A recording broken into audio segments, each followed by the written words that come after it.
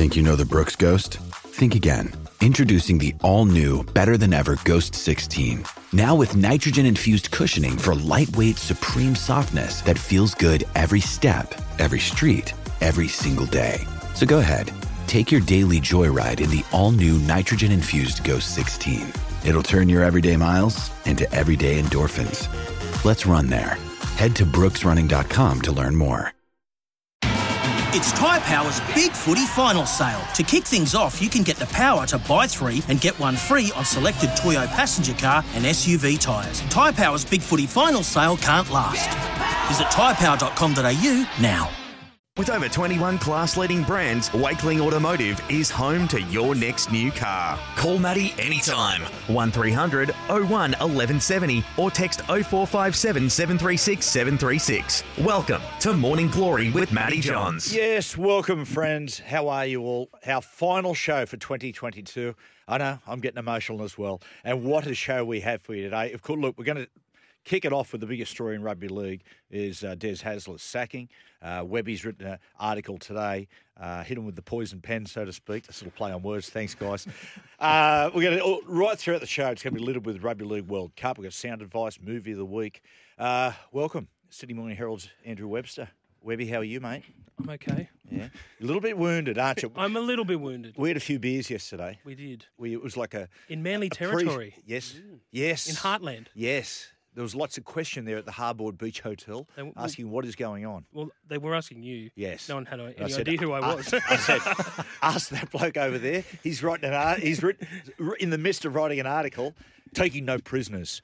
Maestro, how are you, mate? Very, very well. Better than the Manly Sea Eagles. Yes, yeah, yes. That's how I'd sum it up. And Prince of Pennant Hills, Benny Hogarth. How you going, Ben? I'm very well, Matthew, despite my team falling in a heap and looking at the wooden spoon next year. You guys do politics. If there was a grand final with politics in sport, you guys are there every year. We are up there with We're Brisbane. up there as well, but it's the one grand final you beat us in. You do it better than anyone. Yeah, yesterday was a very, very disappointing day for us diehard Sea Eagles fans. I don't know where we go from. Ben, and you noticed I said, and welcome, Prince of Pennant Hills. At this point, I usually go, and welcome, the Eighth Immortal, Andrew Joey Johns. Welcome, Joey. And I get a grunt back. Unfortunately, Joey isn't here. He hasn't turned up this morning. Apparently, he's going to turn up. I've just been told he's going to turn up at 10 o'clock. He went for a surf, got stung by a jellyfish. I don't know if jellyfish can sting you, but apparently it stung him and he's got an allergic reaction. So pray for Joey. Hopefully he gets through. Guys, before we get underway, I just want to take Vossi to task. Early in the show, in his show this morning, he made a comment that Mark Wahlberg's movie Father Stew is a great watch. Vossi, if you're listening over there up there in the UK in Manchester, mate, it is one of the greatest turds of a movie I've ever seen. What? I've never heard of it. There's a reason for that. You and they go good. Express release. Straight to DVD. Straight to video. Yeah, you seen it, Ben? I saw the trailer and thought, no. Who's in it? That is not for me. Mark Wahlberg. Mark Wahlberg. Yeah, Mark Wahlberg. You know, he's got a dud one in him. Yeah, he's got a few. A movie. Yeah. He's the ultimate rocks or diamonds actor. Yeah. Yes. I think there's been more rocks of lately. You know what happens, right? Just riddle me this. At one moment, a guy is A-list. Then suddenly, when you start to see their movies pop up on Fox 2, you go, I'm not going to watch that because I know it's going to be a turd. Mate, Morgan Freeman's gone to there. Like Morgan Freeman, the hottest act. Bruce Willis went there a fair while it's ago. The Bruce Willis effect. Guys, can I just say something hugely unpopular here? I think Brad Pitt's on the cusp of that. No, but he just won an Oscar. What for? For Once Upon a Time in Hollywood. That was a couple of years ago. He made Bullet Train. That's the only thing he's done. But his next film, shocking. His next film looks amazing. Okay, Bullet Train was a turd. I know it's got a cult following. World War Z. Oh wow, believable too. It could happen. Righto, as I said before, Rugby League World Cup's going to be littered through the show. We've tipped the show upside down here because of the non-appearance with, speaking of turds, Andrew Johns. But people, it is time for Webster. Never thought forever was the best I could do.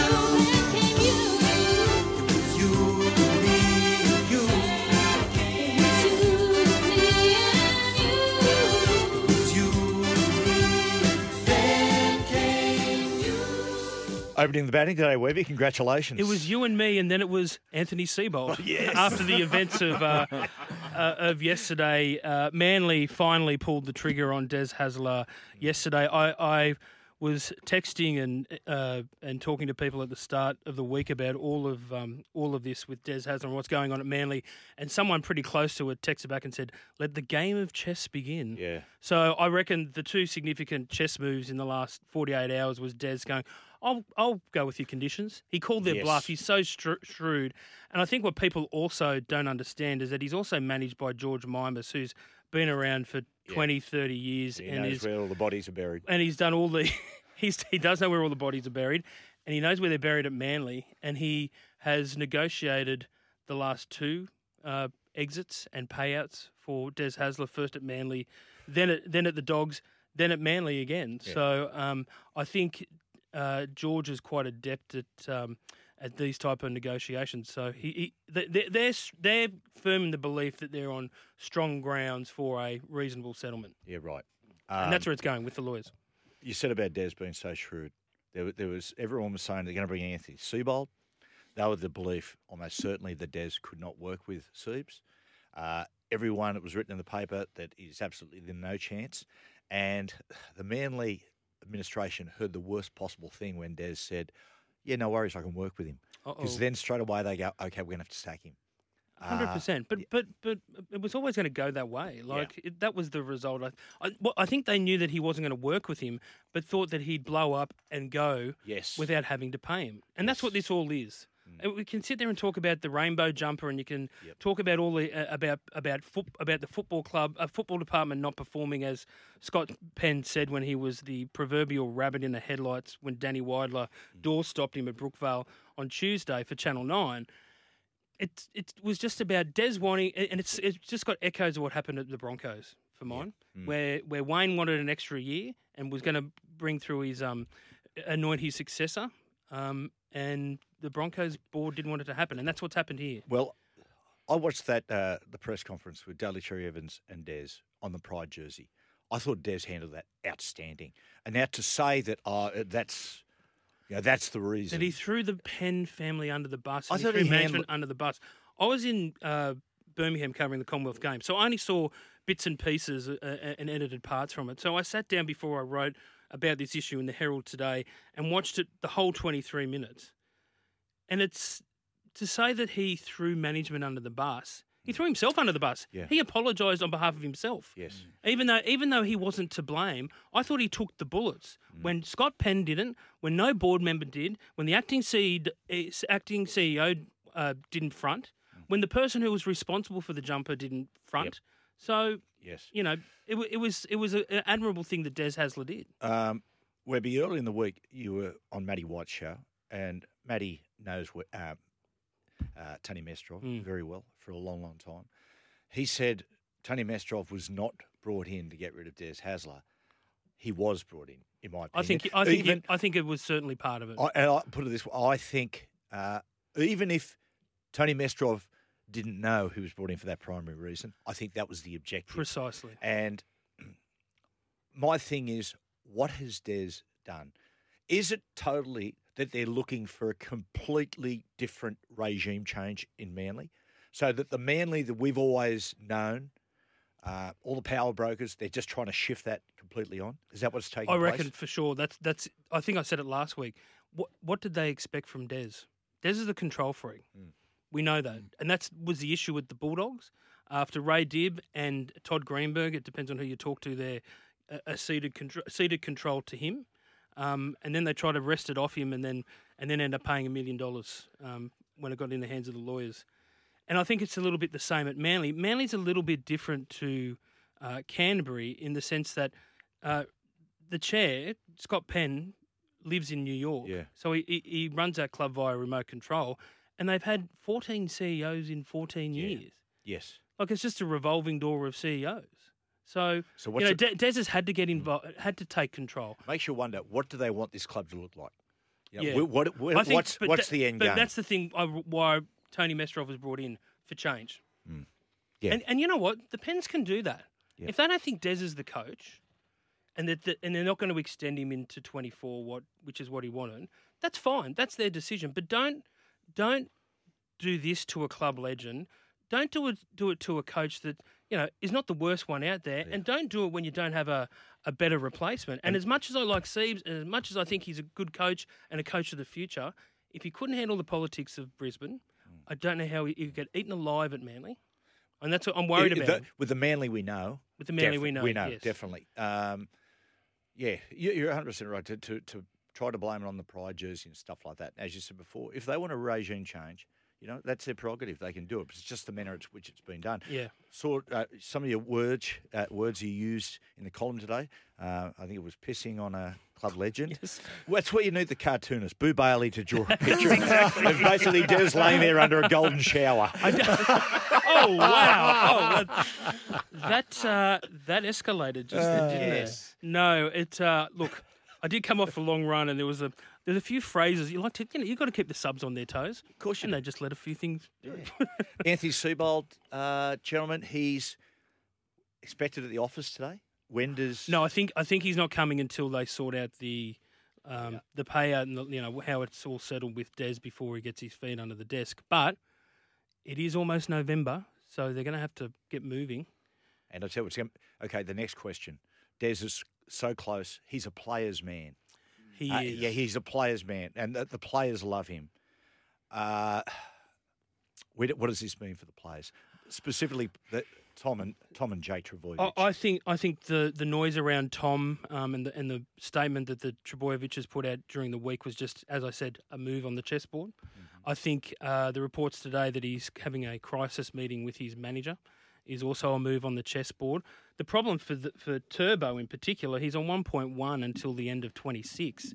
Now, even if any club would take him in a heartbeat, but realistically, it's almost near impossible to happen. We're going to offer him 300 at Newcastle. And, mate, it's got so much to offer up there, the club and the city. Mate, it'd be great. I can see him living. It's a can-do club at the moment, the Knights. I'm seeing him just living on a place on Merriweather Beach. I think it would suit he and Jake just perfectly. But you're right, and Tom and Jake, to understand those two young blokes, they are just pure Manly. And people always react when things like this happen with Des. People always go, "That's it. I'll never go to Brookvale again. I'm getting rid of my membership." But people do. But I tell you now, if Tom and Jake, for whatever reason, decided to walk, then mate, it's that club goes back 15 years, without a doubt. Yeah, it's they can't let that happen, and I don't think they will. As I said, I hope it works out for Siebes, but I'm just. And you're right. The Manly that we know will eat him alive. But if Scott Penn's trying to change it, but you know what they should do though? Just say it. Just say that's all you got to do. Because that column I wrote today saying the problem isn't Hasler, it's Scott Penn.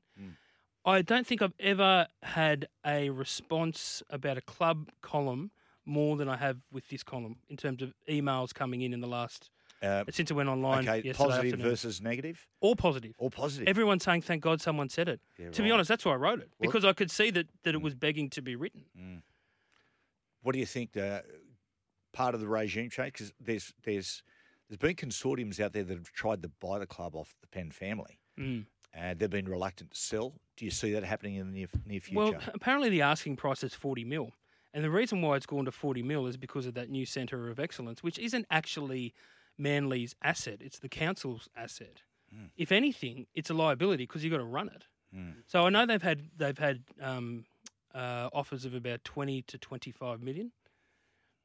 Pretty much what you're on per year. Maybe you should buy your live over. I'm not taking a pay cut for anything. How you feeling, Ben? How you feeling about it? Mate, the thing that concerned me yesterday was the as we were talking about, the crisis meeting of Tommy. Like, yes, coaches come and go. Yes, it's bad to see a club legend like Desi go, but if Tommy or Jake go to Newcastle, go to Newcastle for $300,000 and live on Merriweather Beach, that will set the cat amongst the pigeon. I had multiple text messages from diehard Manly friends yesterday, and they're at a spin.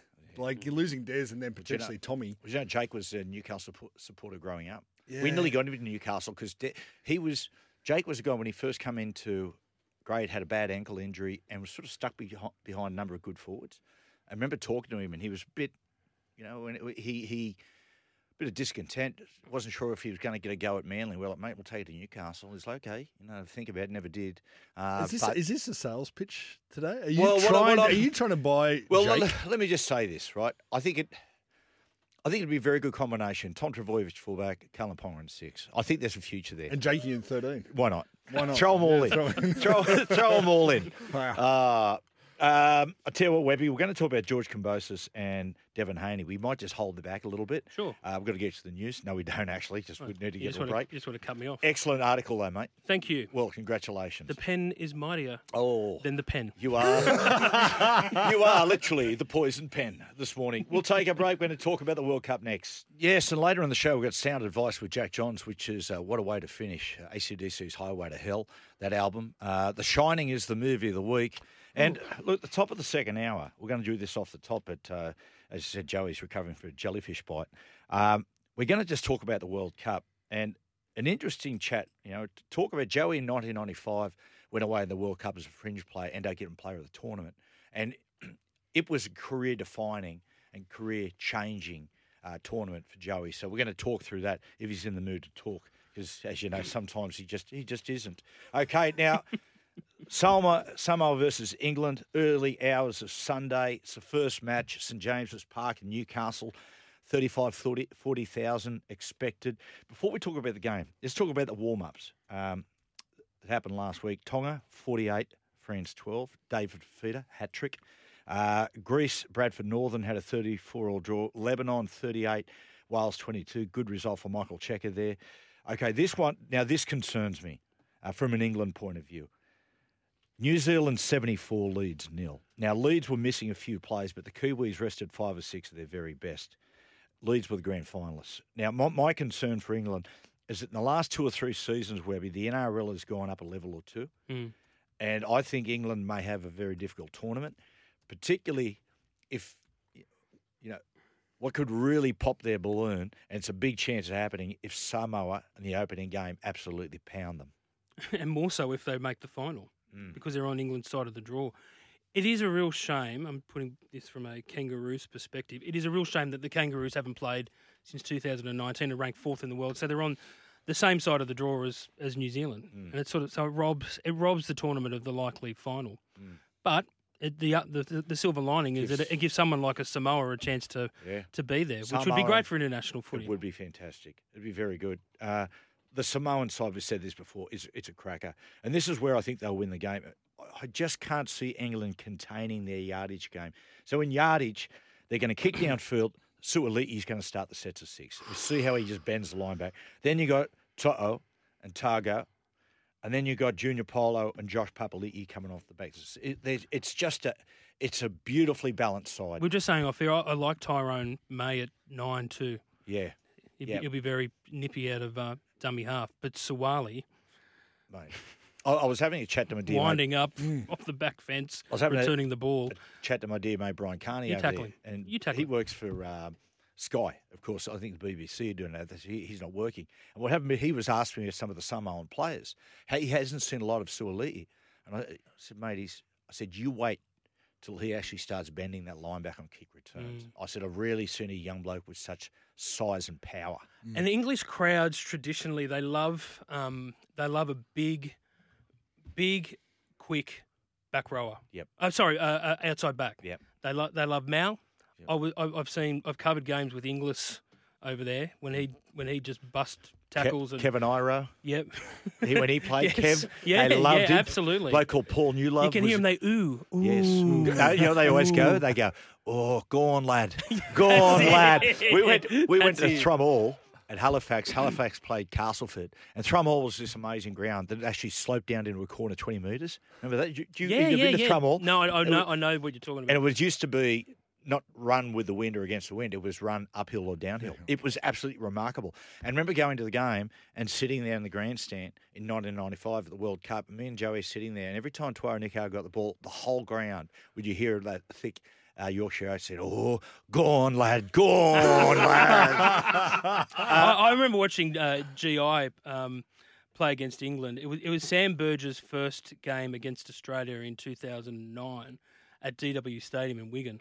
And you would have thought they were cheering for Australia. Like they were just infatuated with GI, who put on an absolute clinic. As big a like a superstar and legend as Mal Meninga is in Australia, he's even bigger in England. Yeah, exactly. Played for St Helens. Yeah, got BBC Sportsman of the Year twice. Yeah, incredible. Incredible. It really was. The England side, look, the core of the side. There's a lot of players who are playing or sampled NRL football. Big one, Victor Radley. The key men, in my opinion, Victor Radley and Bateman, John Bateman. Those two, that combination of the back row, there's a fair bit of aggression there, a little bit of crazy there, a bit of ball playing. Dom Young, fantastic to see young Dom get it. And talking about big outside backs, he's certainly one of those. Tommy Burgess, Herbie Farnworth, Luke Thompson, George Williams. It's the core of the side is still strong, but it's whether they can handle the Samoan, the size, and the power of their yardage. And I also think for some of these teams, the issue will be depth. Definitely. Throughout, it's a long tournament, 7 weeks, and just if they get some injuries to some key players, that's where Australia's ahead of the rest, really, because they've just got depth, particularly in the halves across the board. So halves and across the board. See where Gus came out and said England can't win this game, and they went to Sam Tompkins and said, Gus Gould said you can't win this game. He goes, I don't even know who Gus Gould is. I said, Sam, mate, you had 2 years out here with the Warriors. I'm pretty sure you know who he is. Not a bad little comeback, though. It's pretty good. Who wins this game? Samoa, I think. To what extent do you think? I don't know. It's at St James Park at Newcastle on Tyne, so it'll be heaving. I think a crowd might, and it's the first game. It might. It'll work in England's favour, obviously. And I think it'll. I still think Samoa will win, but I just think it'll be. I don't think it'll be a blowout. If you're going to have a bet, it'd be fair to have a bet on a draw because you have a look at the way they're structured. I think that'd be pretty decent bet. Probably get about 26-1, maybe. What do you think, Ben? It's all about the meterage, and I think that Samoa have the meters. Like you talk about Papali'i and you talk about Paulo to start the game, and then you got big Spencer Leonard coming off the bench. He's a great player. In the grand final, mate, he was a beast. And you said a lot of those guys played football at least into mid-September. Exactly. Yeah, they're battle hardened. Maestro, you're a Samoa man. I got on them to win that opening game about 4 weeks ago, and now they're favourites. Good punning. So I'm very happy. Yeah, $1.65. It's interesting you say that because last week you went to Gamblers Anonymous. So. I think Samoa, but I think it'll be really tight. England will be up emotionally, but Samoa to make the final now paying $2.40. Well, that's the thing, right? Samoa, Tonga, and England are the three sides on that side of the draw. Who do you think goes through? I think it's Samoa. Yeah, I tend to think it if will if they say fit and healthy, geez, they're in. Geez, it'll be a big semi-final, Samoa versus Tonga. That'll be something special. I've said this before. People, I'm going to say it again. It's like you said. Look, in my humble opinion, Mel, this is not a humble opinion because I know I'm right. Right? I think we have to have plans to have a Pacifica side in the NRL. I think they should be looking for that to be the 18th side. Same. Tap into it. There you go. I've said it. There you go. Get the and you know what? You said it well. Appreciate that. We'll take a break. After the break, we're going to talk about Soccer World Cup. And top of the third hour, we're going to talk about Australia versus Fiji. Have a discussion about, firstly, Joey's opinion on the number system. God, I hate it. I saw Mal Meninga come out and Mal said he wasn't consulted on it. He wasn't aware of it. Surely that was a very, very pointed comment from Mal, I thought. Surely we can just change it. Surely we can't be that inflexible that anyway, whatever's best for the game, but it ain't. Boys, Soccer World Cup edging closer. Maestro, another week, another controversy. Almost 1,400 English fans banned from attending the World Cup in Qatar. And this came from the English side of the equation. So the Home Office have said 1,300 of you're not going due to previous convictions. And obviously with the title laws in Qatar, they don't want to wreck the English supporters' reputation more than it already has been. So, 1,300 of them not being allowed to travel, I think it'll probably be a good thing. Alex, end of the day. You've been to a World Cup? No. Still very much on the bucket list. I'm going to try and be there I think it's going to be in the US in 2026. So I'm aiming there. I was saying this was originally going to be the USA's World Cup, but Michel Platini, he flip-flopped at the last moment and went to Qatar. and I think he was charged with something. Yes, in well, he's no longer the president of UEFA. Fantastic footballer, Michel Platini. Oh, yes. Not as good as a football administrator, that's for sure. Now, It'll be different. It's going to be different, yeah. Because they reckon. Very much so. I was talking to Graham Arnold about it. They reckon the stadiums are freezing with air conditioning. Like you've got to sit there with puffer jackets on because it's so cold in the stands. But outside it's 40. But the accommodation and everything is being a disaster. And just the ability to go and let your hair down. It's got to be in certain sections. Costs money to get in. It's going to cost a mint to have a beer. And you've got to be at a rave, which is going to be fun. You're going to be at a rave? Yeah. Have you heard this? Oh, it sounds like a great World Cup. I think it might have been Webby might have been away at the time. So they've, the spider they have at Glastonbury? You ever seen that? So they've flown that over to Qatar, and it's one of the designated drinking zones, but it's running from like 8 in the morning till 4 in the morning. They're having about a 4-hour break. But you have to pay $80 to get in. It's one of the only places you can get a beer. Yeah, I don't think you'll be watching much football. Can you imagine what would be going on there? I mean, you know what happens? Raves parties. Bloody hell. Rhymes with pingers. Now, huge story. A man who many believe to be the best player in the world, Kylian Mbappe, has been granted his wish and will leave PSG. He wants to go to Real Madrid. PSG say no way. The presence of Messi and Neymar appears to be the thing that's got Mbappe's nose out of joint. Yes, so there's too many stars, according to Mbappe. He wants only 2. If it was his choice, it'd be him and Messi, and Neymar would have been shipped off. PSG are not too keen to do that. Imagine that. Imagine complaining about having too many stars around you. It's bizarre. Yeah. And now the only club that could probably afford to pay his wages now are Manchester City. They've got a pretty good striker going around at the moment called Erling Haaland. My God. Scored 20 goals in his first 13 games for the club. So I don't think they're going to pick him up. So there's nowhere for him to go. And that's the problem. If you want to, all the clubs that you want to go to, there are stars there. You're not going to walk in there and be the singular star unless you go to a club where you have to, basically have 25% of your current wage. Is he worth it, Mbappe? I know he's an exceptional player. Do you know what? Here's the thing about it. He just did a 2-year extension. Yeah. The richest deal in the history of football where they gave him a slice of the club. And even that is not enough. Didn't he drop the shoulder into Messi on the field? I can't say I've seen that, but there was a point at the start of the season where they weren't passing to each other and things like really petty stuff. It was like a bit of clickbait, but you can see him. He sort of just nudges into Messi, and Messi turns and goes, "What was that?" Yeah, I think it was like a little brush, but it was enough for Messi to respond. Because you look at back in the day at Barcelona, you had Suarez, Messi, and Neymar up front. Well, Messi and Neymar together have won a Champions League. They're a very good partnership. They play well together. And Mbappe could be the third piece of that puzzle like Luis Suarez was back then, but he's not keen to be the third. Liverpool are keen but can't pay anywhere near his wages, but we'll see what happens. Alex, good for the Socceroos. Fantastic. Because if we got France first up, notorious slow starters, France, and if their best player is unhappy and disgruntled, it helps our man, Arnie Boy. I've been saying it every time I've been asked on this station for the last 3 weeks. This group is ours for the taking. If Arnie can get everything right, get everything together, France are out of joint. Tunisia are very, very beatable, more than Peru were at the last World Cup. Yep. I think they're a great chance of don't getting through. Don't we usually draw the pool of death? We always our media like to say it's the group of death. This is not the group of death by any stretch of the imagination. What is the group of death? Probably Group E. So it's got Germany, Spain, and Japan, who I think are the strongest of the Asian teams in there. So that's the one to look out for. And that's where Croatia are going to run into problems. I know we were talking off air, Matty. Yeah. Croatia are going to run into problems because they're going to face the second team from that group, which is going to be difficult in the round of 16. Okay, predictions for top 4. Alex, I've gone Germany because Germany always they perform. I've gone Argentina. It's 7-4. Messi is getting back to peak form.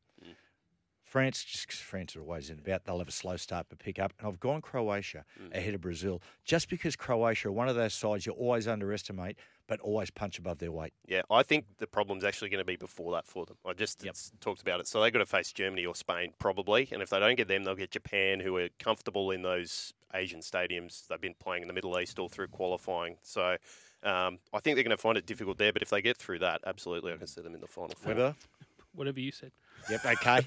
Well, but didn't you say last week, Maestro, the South American teams, they're the ones that are expected to I like perform. Argentina and Brazil to meet in a semi-final. If they both top their group, they'll meet on the same side of the draw. Because in I the did semi. go and line up your predictions with the market. Yep.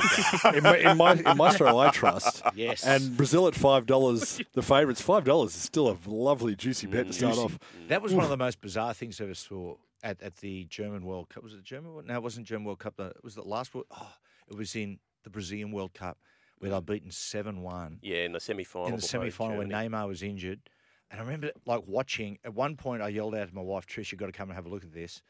And the soccer as well. And and it literally was Germany like 5-0 up or something after 30 minutes. And you're going, I was there. You were there. I was there. Oh. I flew out the next day. I was there. I did the best brief ever. I was responsible for writing colour at the World Cup in Brazil. Oh. Yeah. Wow. It was colourful. I'll tell you what we'll do. We'll take a quick break, and after the break, we're going to talk about the Everest. And welcome back to Morning Glory. Later in the show, our movie of the week, the Liam Alexander, Jack Nicholson's The Shining. What a way to finish the year, just with extreme horror, gore. Now, ladies and gentlemen, he has joined us in the studio, the eighth immortal Andrew Johns. Good morning. Thank you for the studio audience there. Now, mate, you all right? Everything okay? Matty, young bloke's crook. Yeah. Been away surfing. He's got some reef cuts on him. Up last couple of nights vomiting because I had to take him to the doctors, get it checked out. Well, you're a good father. Well, it's nice I haven't been to the doctors for ages. It's nice to go to the doctors without getting an injection in your backside for being crook. Yeah. Have you got any reef cuts? Yeah, a few. Think Other things too going on. How are the waves in Vanuatu? Good. Great spot. And it's only 3 hours away. So you could go for an extended weekend, 3 days, 4 days. Really good spot. So where did you stay? Because I know people who own timeshare, would you believe it, in Vanuatu, and they reckon it looks sensational. I stayed at a resort called Eritap. Oh, that's the expensive one. Geez, someone's doing good. Yeah. But everything's there. It's good for kids. You just palm them off, leave them, let them swim all day. Don't worry about sunscreen. We're talking about... I'm joking. All the do-gooders. Talking about Mal, before Mal Meninga. Mal's got... That's his heritage. You've got a lot of family Is there. it Melanesian people? Is that what they call it? They're not Polynesian, they're Melanesian. Yeah, Melanesian, yes. But like those places, great people. Yeah. You go to those places and they've got nothing. They're the happiest people in the world. Same as Fiji. It's a lesson for you. I think we can learn a lot. It's a lesson for you. Were you recognised? No. No. Actually, I got called Matty Johns once. Yeah. I'm huge in Vanuatu. No good. That bloke. So when I played a Wigan, someone said, do you get recognised in Australia? I said, let me tell you something. I'm huge down under. And yeah, I do get recognised in Australia. You don't get it. No, I don't get it, actually. Your head. No, it's okay. Yeah, sorry. That's okay. Yeah. Now, those beers yesterday. Oh, mate, fair income. The Everest tomorrow, huge day, Webby. Before we get on, I tell you what hasn't. When he came up with the concept, the Golden Eagle and Everest and Kosciuszko, the Melbourne Racing Club just laughed at Peter V'landys.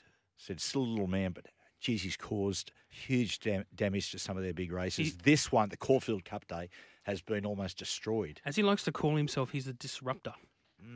But he was just doing his job as CEO of Racing New South Wales. There was a hole in October for big races in the spring in Sydney, and after the Epsom, it was always a little on grand final weekend. It was always pretty quiet, and he come up with a race, and not just a race. Like Australians love sprinters, and he based it on the Pegasus from overseas with slot holders, which has added a really interesting dynamic. But they did. The VRC in particular love looking down their nose at him and saying, you're not going to, you're coming up with all these crazy ideas. But the Everest, just by the sheer prize money, $15 million is incredible for a race. Isn't it almost highlights the difference between the two cities. Melbourne Racing Club, very snooty, and Sydney Racing, very brash. Very brash, like a party. And that's two different countries, isn't it? Melbourne really and Sydney. So true. The northern states and the southern states are so different. Sense of humour. Like if you listen to some of the radio stations with Melbourne DJs, you just can't listen. Anyone in particular? Oh, there's a couple. Mate, Nature Strip, $1.95 favourite. I tell you who's the biggest threat, guys. Thank you to Bernard Fanning, who's coming to the studio. Lost and running. Joey, it's flying at the moment. I actually spoke to Huey Bowman, actually. You rung me this morning. And as usual, Hugh, very confident. He said, I'm on a really good horse, and the horse has got the best jockey. Maybe good as gold. Talking about himself. Yeah, great jockey, J-Mac. He's I a tell you really what, good John O'Shea, the trainer's flying at the moment too. He could have a fat weekend because he's got he's what? What a great expression. Fat weekend. Are you fat shaming him? No. I'm going to have a fat weekend myself, actually. Sit there and eat and drink all weekend. No, I'm actually not. I don't like big crowds anymore. I used to go all the time, but I used to cover it. It's an insane day, a huge crowd. You don't want to be trying to find an Uber and a cab out of there. Who's the musical act? Peking Duck. Oh yeah, right. But it's not Bruno Mars. No. But Peking Duck, they're young Northern Beaches boys. Peking Duck. I'm not sure if they're Northern Beaches, but Young Electro House, which I know is right up your alley, mate. Tell you what, I do like. It's a younger crowd. That's what Volandis wisely marketed for, and as a consequence, like they get huge crowds there. Would like you they'll say probably get 30. They're talking about 30, I think. The 18 to 25 or 18 to 35, which is I think it's 23 to 35. I think it's more I think it's 18 to 25. okay. Sure about that? I think it's I don't know. 24 to 29. It's a bit hard to tell when you're in the corporate boxes. Actually, exactly. No, it's all for us young people. I think it's 18 to 51. So everyone goes. Yes, everyone loves to punt and drink. They certainly do. How about is the Caulfield Cup's on tomorrow? Yeah. Will that be on because it is torrential? They got the rain bomb down in Melbourne. Oh. It's pretty much underwater. I'm interested. I'm not going to make a decision on the race until I see what the track's doing. But if it can get to a soft 7 or 8, I like Masked Crusader. I watched its run last year where it just missed the kick, weaved its way through the field from the turn, and got done by I think half a head. Eduardo is one of those horses that always occasionally just jumps out of the ground, pinches it. And I'm pretty sure it's the only horse that's beaten Nature Strip. Well, there you go. You heard it here first. Get on. So we've picked. Good. You're going to back Lost and Running? What are you going to back? I'm going to back Masked Crusader if the track's good enough. You I can't take Nature Strip. Too short. What are you, Maestro? Lost and Running. Lost and Running. Maestro. I'm going to be very boring. Nature Strip. Nature I Strip. Can I give you a roughie in the Kosciuszko? So, buddy. I got tipped yesterday. Yeah. I think I told you. Actually, Hugh tipped me the one before, Ramik or something. Shouldn't we be keeping this mail to ourselves? Yeah. Quickly put your No, bets in I'm now here for the before punters. Before my $50 like really winds in the market. Where is it? It's bloody Herald form. You only gamble with hundreds, mate. Talk amongst yourselves. Commando Hunt. Commando Hunt. Oh, okay. Say that 10 times. Do you remember when I said? Remember when I told it to you on the drink yesterday? Yes. You said, "What did you just call me?" What's that paying, Webby? $23. Yeah. Should we Open race? Given the amount we are talking about gambling, should I finish with gamble responsibly? No, let's not worry about it. We'll take a break. Rev it up next. Yes, and it is time for Rev it up, people. Yes, test ride Harley-Davidson at Harley Heaven and Tempe. Make weekends epic at Harley Heaven. Blacktown and Tempe. Hello to people out there at Tempe. Went out there one day. Outstanding. Outstanding people. Outstanding showroom. Now, a little bit later, where we were going to talk about George Kambosos versus Devin Haney. This fight has really just crept up on us, hasn't it? It has. It's going to be interesting to see. Well, it's going to be a better. I think it will be a better atmosphere at Rod Laver than Marvel because the ring was in the middle of the ground. Sorry, where's he fighting in the tennis? Rod Laver Arena. Arena. Yeah. I mean, like a.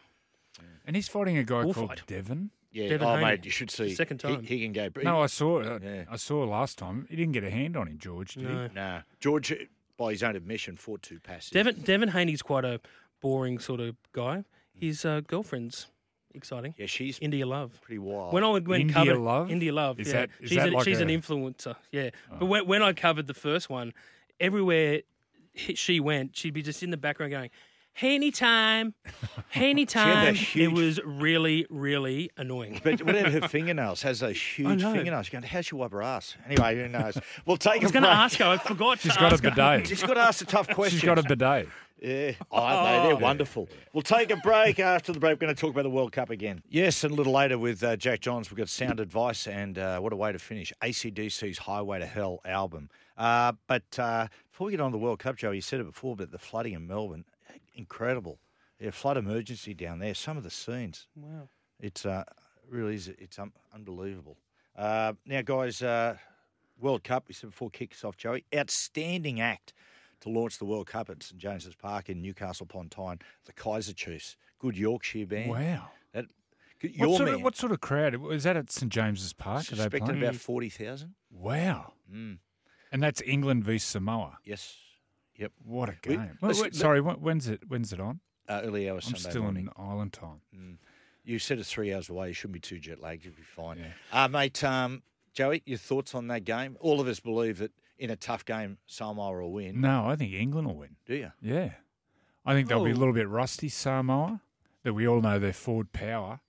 But the key for Samoa is who finishes off their sets. As the great Warren Ryan used to say to me, as a kicker, you can destroy a good set with a shit kick. Yeah. But he said, on the other hand, you can rescue a bad set with a great kick. So they're rolling forward. It's what you're going to do with that go forward and what you're going to do with your kicks at the end. And the attacking 20 too. But Jerome, I've seen him, fill in at times when Nathan's out. Even playing six, but as a primary ball player, he does it pretty good. Well, Anthony Milford obviously was at the Knights last season, and his kicking game isn't probably up there with the best when I'm probably comparing him to Nathan, which isn't fair. But that's an area of their game. Who's going to do the kicking? That's the big area. I think England can get them.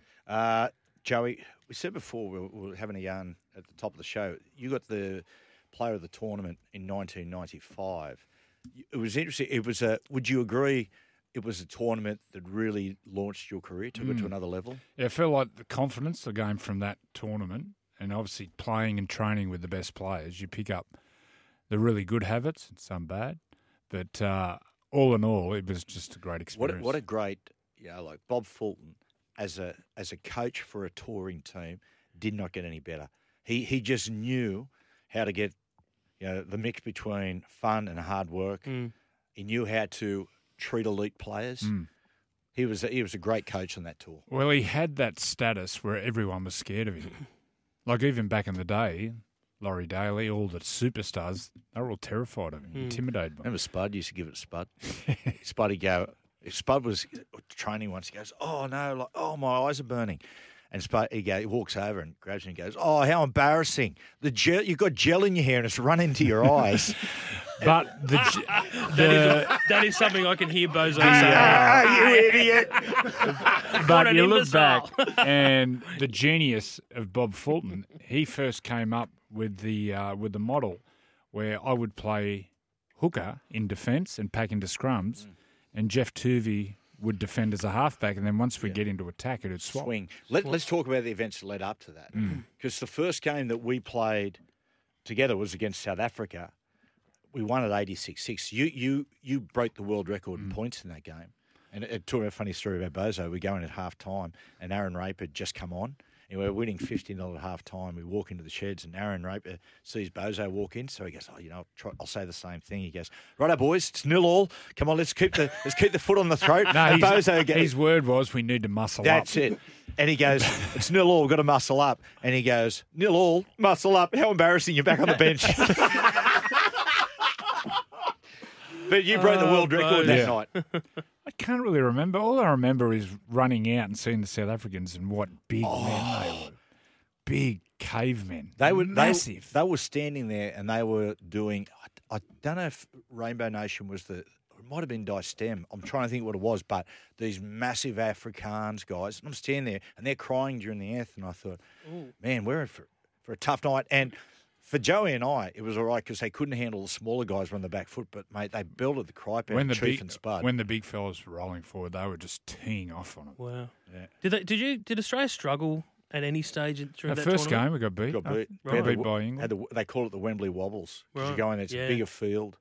And, we did. Lost that first game. But Australia generally loses the first game. I think every trip I ever went to England, we lost the first game because of jet lag. The day of the game, you'd be there for like 4 or 5 days, maybe preparing. The first game, everyone would be up at 3 a.m. It's just. What about like the Wembley experience? Going to Wembley, and that was the old Wembley, and the old Wembley, and you walked into the dressing rooms. And there's a big hot tub there, and you go, mate, George Best, Pelé, all those guys have been in here. And they changed the water since? No, same water. Unbelievable. Same water. What was it like in terms of playing there? Like in terms of the atmosphere? Oh, it was they reckon it just was land of hope physical. and glory when you're running. I remember coming up the tunnel. So you're coming up the tunnel, and the tunnel you got to walk up, which I think is rare in any arena. So all you can see is the sky. Then as you get closer, you see the roof, and then the crowd, and then it hits you. Yeah. And all the pommies are singing "Land of Hope and Glory." It was actually shaking the ground, and they were singing "Land of Hope and Glory." And you had that sense of the old empire, and so we go, and as Joey said, Tubes gets injured. It was a training session. We're training in Leeds, and Tubes just hits the ground, can't move. And it's a neck problem. They said, well, his tour's over. Ended up going, he had a bulging disc in the neck. And they said, look, he can play on, but he absolutely cannot pack into a scrum. And he needs to do minimal defensive work. So that was the concept that Bob Fulton came out with. Joey would pack into the scrums and defend in the middle, but then they would swap and just work to treat. But Joey, right, let's talk about the World Cup final, right, at Wembley Stadium. And Joey not only was given the job of running the side, but on top of that was the goal kicker. So in the warm-up... No, the week before we played the Kiwis in one of the great semi-finals. They should have beat us. We beat them in extra time, but I kicked 2 from 7 or 2 from 8.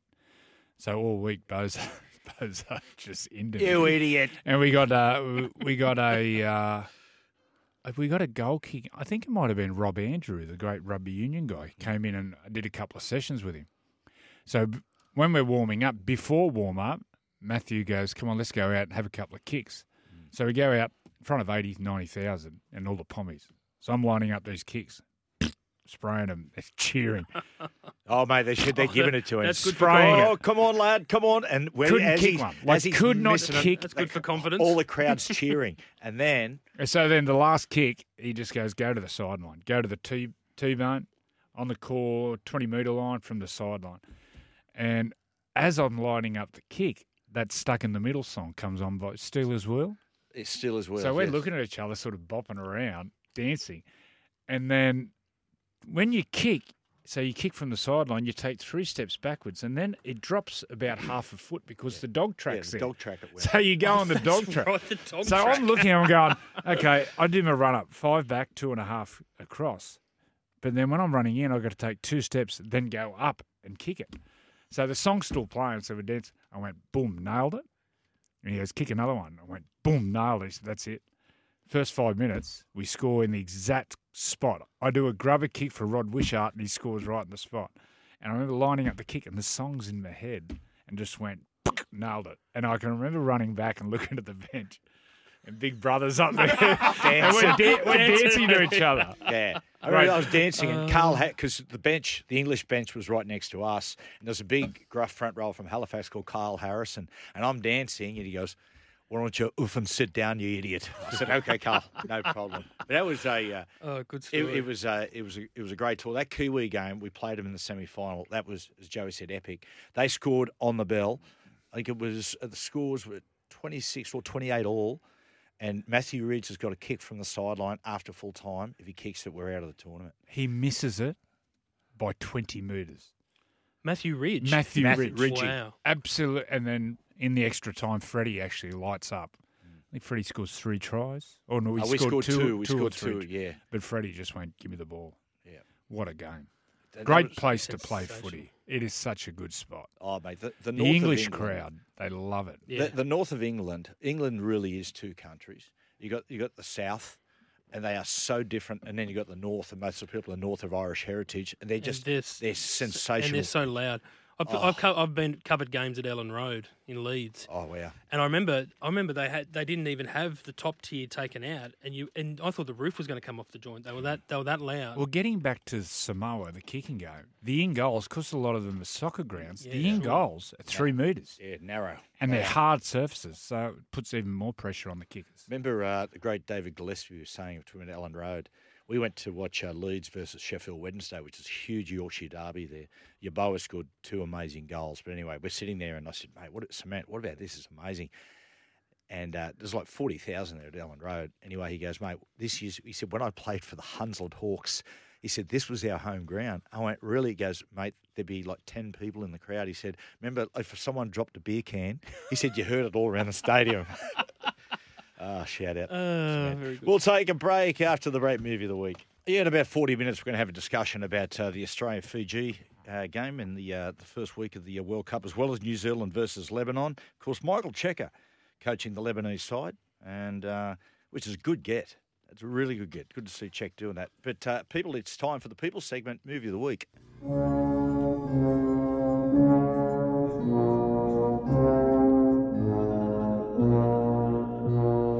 And, well, Liam Alexander's covered off some classic bangers this year, but today he finishes with another iconic Stanley Kubrick film and Jack Nicholson classic, the 1980 horror classic, The Shining. Little pigs, let me come in. Not by the hair on your chinny chin chin. Then I'll huff, and I'll puff, and I'll blow your house in.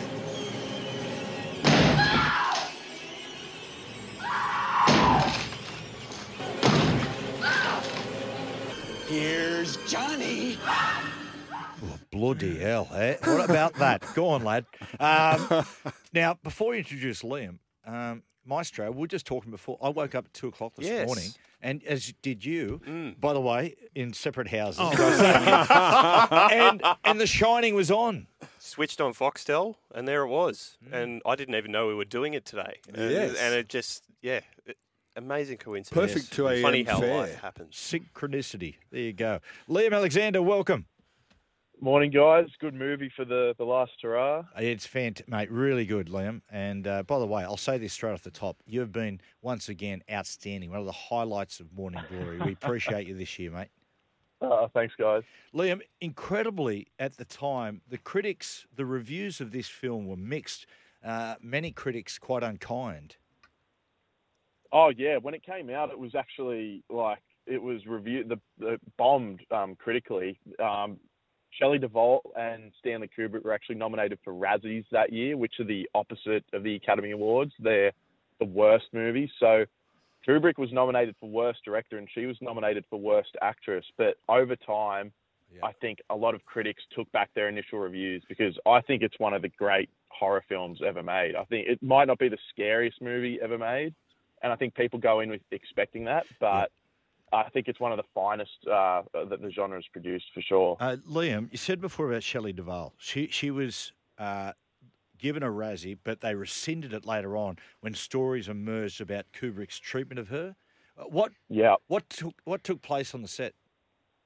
Well, she was literally suffering to the point of nervous exhaustion. She was losing clumps of hair, and Kubrick was a really hard taskmaster. And Nicholson, he said that he's never seen an actress go through such a hard time on set. He would kind of publicly call her out to try. In hindsight, it was to try get her performance to be more, I guess, accurate to being stressed. But I don't think that's probably the way to go. But yeah, he was pretty harsh with her. He would tell her that she's wasting everyone's time on set and literally force her to do take after take until he was happy with it. So she didn't have a great experience making this movie. Do you think this movie would be made today? Ooh, I don't think the behind the scenes can. Kubrick took nearly a year to make it, Joey. So he would keep rolling until there were some scenes where they would get up to 127 takes where he just keep going and going and going. Yeah, so Fincher-esque. So I don't think they'd allow that to happen today. Yeah. But yeah, I'm not sure. Isn't it funny, Liam? We had this discussion before, how a truly great director will have the patience to do that, knowing that it's going to take that many takes and that much time to get what they want, to do that enough to the character or the person, to the actor, that it produces what they're after. Yeah, exactly. And that's why I think a lot of people don't go as hard on Kubrick for how he treated Duvall on the movie, because it did get her to give, in my opinion, it's a really good performance. But, I think that scene in particular, the 127 takes, it's the scene where they realise that he's been writing all work, no play makes Jack a dull boy, and then they have to walk up the stairs swinging the bat. So she was walking up the stairs. I think they did it literally 127 times. It's the Guinness Book of World Records for most takes with a scene with dialogue in it. So I think it gets them into the mindset, because that scene, Nicholson looks like he's literally losing his mind, and she is beside herself. So it definitely translates in the end, I think. And in that scene as well, when she's going through the pages, all work, no play, make Jack a dull boy, they're different lines, and Kubrick's PA had to type all those out, all those different pages. And apparently she typed out thousands of pages for the prop. Oh. And they're all different lines. Leo, where does Kubrick sit in terms of the greatest directors of all time? I think he's definitely up there for sure. And I think it only, his legacy only sort of enhances as years go by, because his films are such mystery boxes. You can go back and watch them, especially The Shining. I think The Shining gets better on repeat viewings. But in 2001: A Space Odyssey as well, he made all these hallmarks of different genres. 2001 is the quintessential sci-fi movie. The Shining's one of the great horror movies.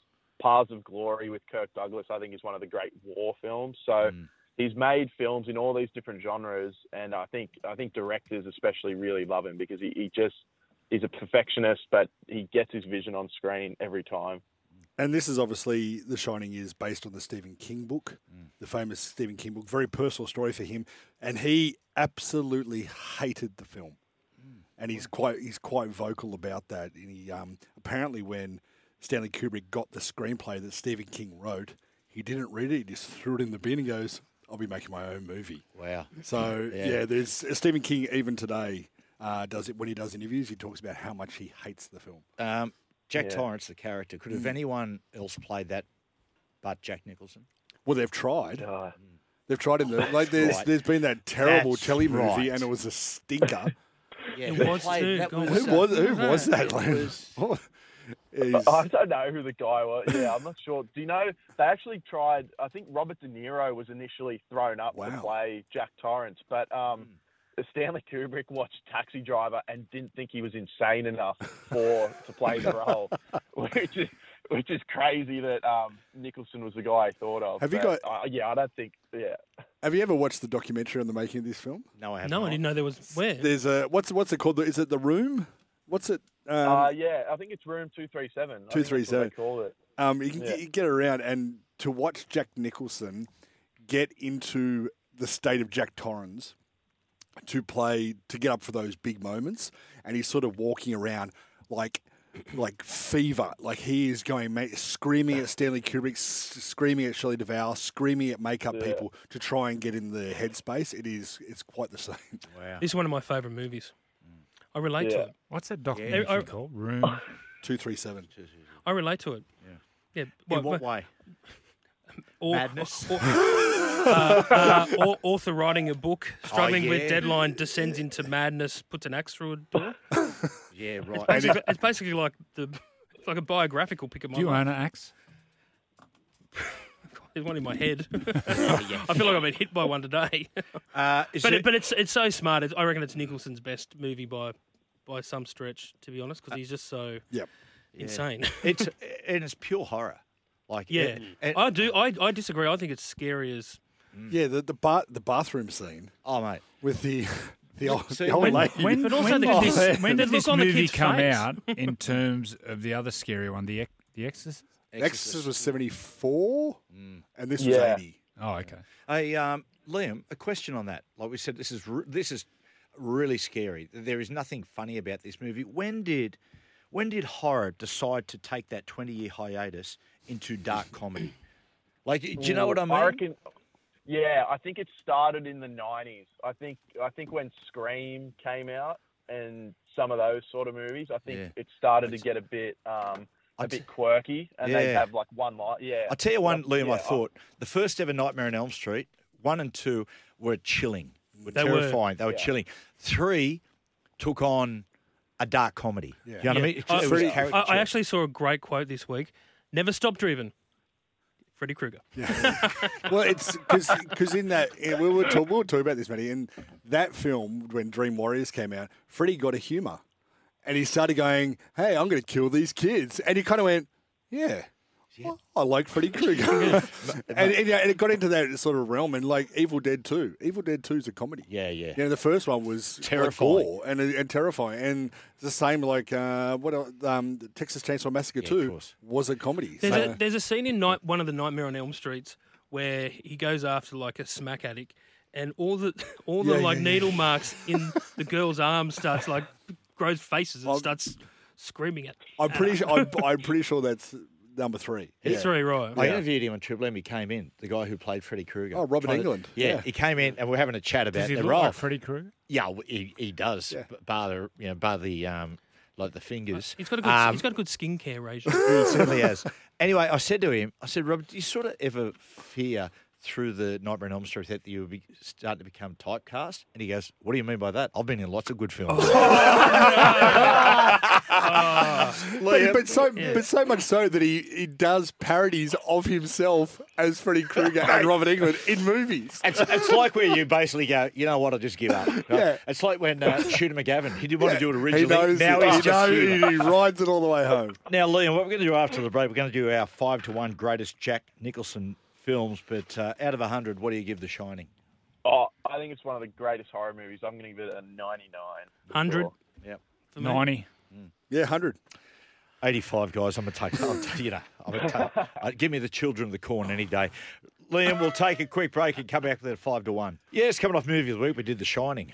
Me and Maestro and I, we woke up at 2 o'clock again, separate houses, and it was on last night. Bit of synchronicity there.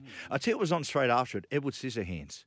What a great documentary. I recommend it. Hey? True story? Yeah, totally true. Johnny Depp, mate, so emotional.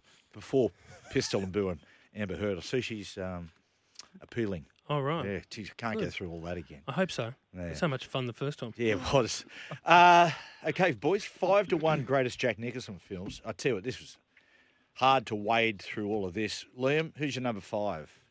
For me, in The Departed, he plays Frank Costello, the head of the Irish mob in Boston, and in a cast full of like superstars, DiCaprio, Damon. I think he steals the movie. Yeah. So, are they filmed or performances? You can either. I'm going to go performances because I thought as good as it gets. Helen Hunt was so annoying. Yeah. Like, she almost killed it for me. But he was brilliant in it. He shows a compassionate side in that towards the end, doesn't he? Yeah. I love Greg Kinnear in that. I love Greg Kinnear as an actor. Their relationship was great. Yeah. But she was... I'm the same. Number 5 is mine, as good as it gets. Yeah. I'm going to say A Few Good Men. Yeah. I've done the same. Just because it's so iconic, that scene. A Few Good Men as well is that one thing about Jack Nicholson, some of the greatest movie lines of all time. Like, here's Johnny, but also, you can't handle the truth. Yes. There you go. I can't. Yeah, I can't. No, I absolutely can't. You can't handle the truth, Scott Penn. No, I can't. Poison pen. Still on Scott Penn. Sorry. Jeez, Webby. Number 4, Liam. Yeah, I was the same. A Few Good Men. I think it's one of the best written and best performed scenes in the history of film. That final one. Chinatown is my 4. Oh, yeah. Roman Polanski at his best. Yeah, it's one of those films like in rewatchables, but also Alec Baldwin, his podcast always refers to Chinatown. 99% on Rotten Tomatoes. Oh, wow. Yeah, and they know. Certainly Those tomato people. Yep. I got the Departed. Love this show. Great cast. Wahlberg, Leonardo DiCaprio, Matt Damon, Martin Sheen. My number 4 is Easy Rider. It's just a bit easy, right? Peter Fonda, Dennis Hopper. And, Jack Nicholson's obviously a supporting actor in that. Yeah. And a very, very young actor in it. But Peter Fonda. As opposed to La Fonda. What's the song? Is it Born to Be Wild when they kick over at the start? Steppenwolf. Were they on it during Acid. the film? They were on acid, weren't they? Yeah, Joey, I've seen a doco on it, and they were saying Dennis Hopper, when he was just basically writing the script as they went along on this ride, and he and Peter Fonda, as opposed to La Fonda on Napoleon Dynamite, they were going, we don't know where this is going. We don't know how this movie's going to end, but it ended up just being... It's a masterpiece because it's just madness. And saved Hollywood. There's that great documentary, Raging Bulls and Easy Riders. And they talk about how Easy Rider brought Hollywood back from the brink of the studios controlling everything to these young filmmakers, Peter Fonda and Dennis Hopper. I love Dennis Hopper. Some of his films, just trying to think of Hoosiers, how he plays like the drunk of the star player. The drunks, he's the drunk of the star player. Yeah, father. I've just muzzled up there, but anyway, he's good. I've gone The Departed. Yeah, number 3, Liam. I was going to go Chinatown, but I'll go About Schmidt. I don't know if you guys have seen that one. Yes, he plays retired. Yeah, I think that's one of his most heartbreaking performances. He's hilarious in it, but he's a bit older and he pulls on the heartstrings in that one. I think it's a really good performance. Just for the point of difference, I'm going to say Terms of Endearment. Oh, you old romantic. Don't watch that when you're after a big night. Yeah, really. It's very emotional. But his performance, that is peak Nicholson cool, I reckon, in that. And Shirley MacLaine does a speech when she won the Academy Award saying how Jack Nicholson was the wet dream of every middle-aged woman. Wow. Yeah, you YouTube that speech. She just basically gives it to everybody. Right over there. I don't know if you can say that. I've been away for 10 days. Sorry to trigger you. But anyway, what's the expression? The little dog's got to eat. Yeah. The little usually, dog. It's usually the big dog, but anyway. Go on. My number 3 was A Few Good Men. Yeah. My number 3 is Batman. Jack Nicholson owns that film. Yeah. That's the first film that I saw of Jack Nicholson. As the Joker. As the Joker, and he warned. He chews the scenery. Yeah. Do you know he warned Heath Ledger? They say that he warned and said, "Be careful of this character; it gets under your skin." Right. Yeah. You become it. It's amazing. It's amazing that the people that have played the Joker, it's had so much success in careers, like Jack Nicholson, Heath Ledger, and of course Joaquin. That's how good is that? Like those three. That's disturbing. All the same characters. We know the Joker, but Jesus Christ, people put in a good performance. I've got an Easy Rider number 3. Mate, Dennis Hopper, you ever seen Mad Dog Morgan? No, I haven't seen it. That's where the whole film, he's absolutely off his nut and blind drunk. And like Mad Dog Morgan. Yes, like Mad Dog. And there's a scene where he hops on the horse back to front. That's not in the script. He actually, it's legitimately does it. And at the end of the shoot, hopped in a car and drove, crashed the car, and when they took his blood alcohol, they said, mate, technically, normally a person would be dead, and got barred from coming to Australia for 5 years. This always fascinates me. How many method actors have been off their face on drugs when they've been method acting? And they filmed it. That's what they call it. And we've got one on the line. Don't you reckon? Yeah, it's so believable. It's like you are actually off your tits. Imagine being in the room with Dennis Hopper and Jack Nicholson. Off their heads. Because Oh, Jack Nicholson, back in the day, was a man who enjoyed the high life. Imagine being full of it there, and you say one line, and it becomes that sort of forever. line when people are bent. It's like that expression. That expression. It's better than Lego. Very good. I know someone who's partied with Jack Nicholson in New York at Journo. Really? And they said. Oh, mate, I loved your terms of endearment. We're having a great show. Do you think he could play Wayne Bennett? Oh, mate. And they said he was sensational. Awesome. They said he was the best guy and went hard. Number 2, Liam. One Flew Over the Cuckoo's Nest. Awesome. R.P. McMurphy. I think it's one of the greatest movies and of such a good performance. I've got The Departed. Was that the only time he's worked with Scorsese? Yes. Yes. Well, Because there was a lot of a lot of media about that. That was, these two iconic Giants guys coming together. Yeah, and didn't disappoint. Joey? My number 2 is Easy Rider. Remember the first time I watched this? It was on a boat in Indonesia. Oh. Sleazy Rider. Yeah. I'm with Webby, The Departed. I've gone as good as it gets. Fantastic film. Wow. Love it. Number 1, Liam? For me, it's a bit of an obscure choice, but The Last Detail, where he plays a sailor, it's an early 70s movie. I only saw it about a year ago, and I think it's one of his best performances. He carries the movie. He's hilarious in it. But towards the end, like a lot of his great performances, he's heartbreaking as well. So I think if anyone hasn't seen it, I would highly recommend watching The Last Detail. There's a true film critics Yes. response. Yes. I've got One Flew Over the Cuckoo's Nest because I read the book first and I loved it. Ken Kesey. Now, he partied too. But it's one of those rare times when the movie's as good as the book.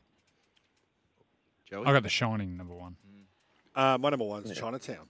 Yeah, right. I love that movie. I've gone One Flew Over a Cuckoo's Nest. I'm with Webby. It's my number 1. By the way, you're talking about Hollywood icons who get on it. I'm going to a fancy dress party tonight as Hunter S. Thompson. With the Quaalude? Just pray for me. What is a Quaalude?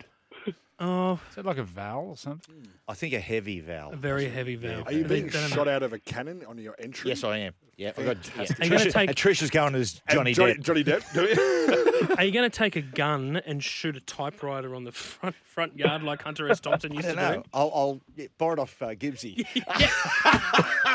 Now, Liam, before we let you go, you and Ben Hogarth have got a recommendation for people out there, an Australian film that's out at the moment. Oh, yes. It's called The Stranger. It's got Joel Edgerton in it and Sean Harris. It's unbelievable. It's one of the best Aussie movies, I reckon. I think Ben would agree I've seen in ages. It's disturbing, but it's so well made.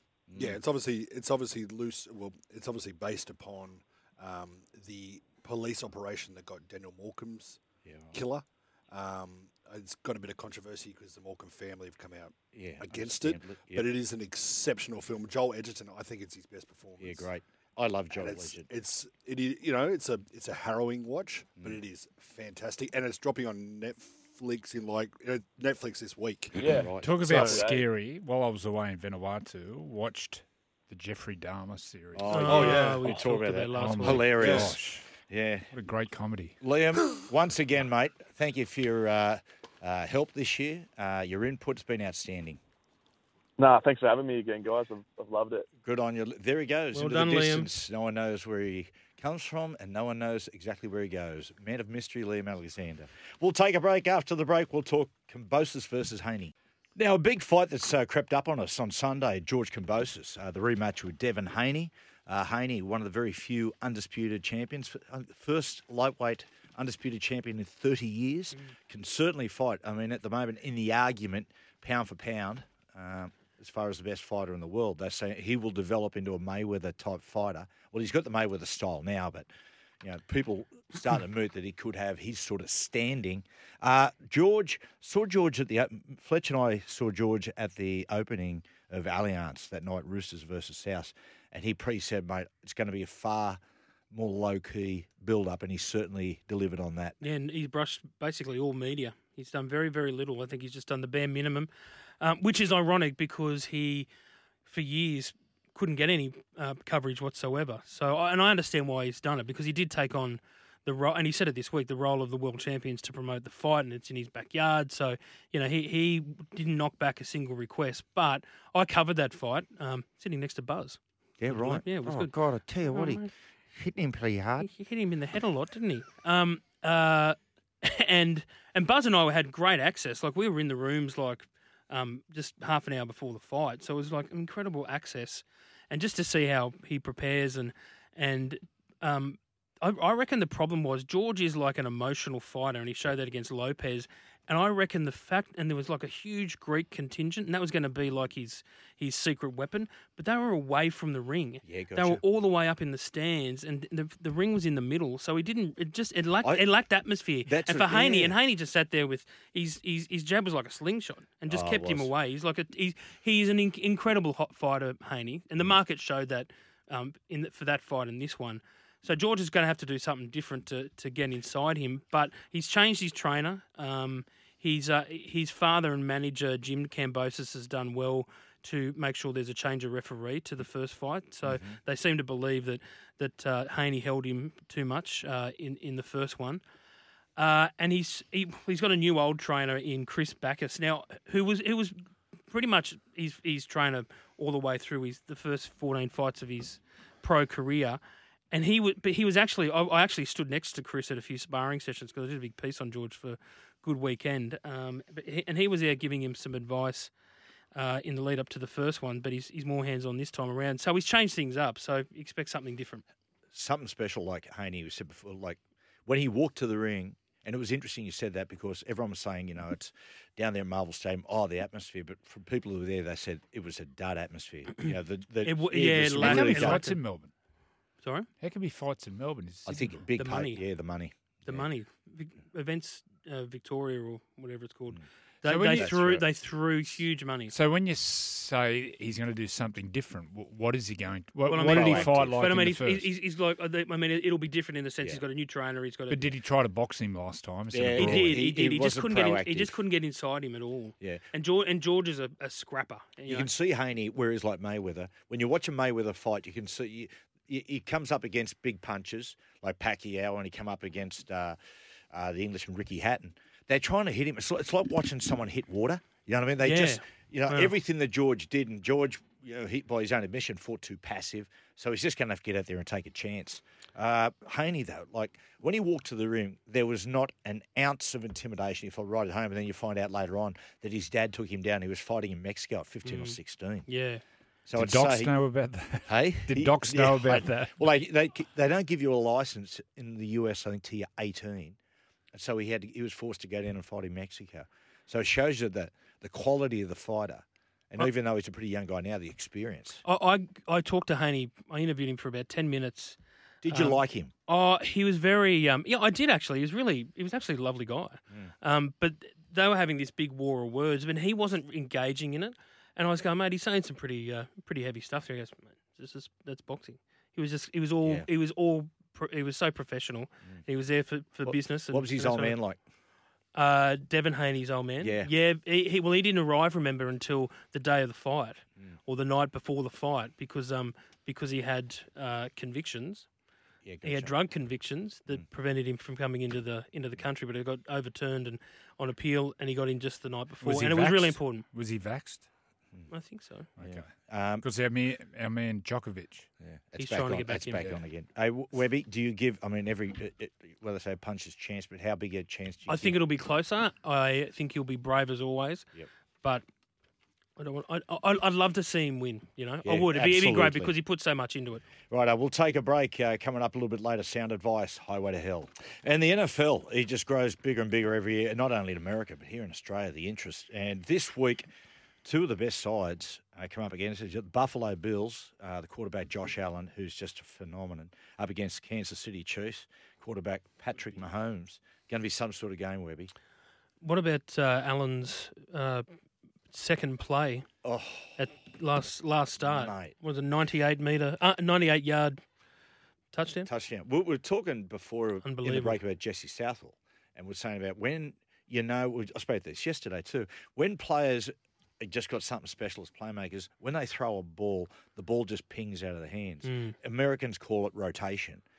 Jesse Southwell, the young halfback of the Knights, you watch her when the ball comes out of her hand, it just shoots like an arrow. Mate, that Josh Allen, it's phenomenal. She's an incredible player. I spoke to Warney about something. He said he went to the cricket academy or something. They got him in, and they had all this technical stuff with the leg spinners. He went to him and said, see how many fast rotations you get on the ball. Just whip it as hard as you can. That's his only advice. Grip it and rip it. Alan Borders said that. He said when Warney first hit, he said you could hear the whir of the rotation. I'm a Mahomes man. Oh, he's a good player. Huh?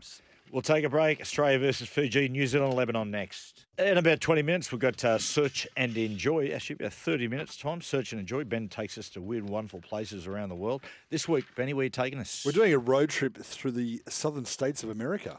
Oh, yeah. You're wetting my appetite. Have you done that? No, I've always wanted to, though. Oh, man. What a great... Good fun. It is, mate. It is. If you like to party... Yeah. And you like a different cuisine, it is a very good place to go. Creole cooking, man. And is Bourbon Street getting a run? Bourbon Street will get a run, but even better, Frenchman's. But stay tuned. But I tell you what, you've whet my appetite. Australia versus Fiji takes place. Firstly, Joey, look, I don't like to be negative, but let me just have a go for a second. This number system is a complete and utter bludger. Can you take me through this? Okay, so apologies, I've been away. Okay, what they've decided to do is squad numbers. Okay, anyway, so what they've done, Joey, is they've gone, right, number one's Tedesco. He's the captain, so he's one. But after that... What, alphabetical order? No, they've gone... Daly Cherry-Evans, after that, he is the most experienced player, so he's number 2. Then the second most experienced player goes number 3. So he plays in number 2. Yep. But as a halfback, you aspire to play in the jersey. 7. Alan Langer, this is the Ricky argument. Stewart.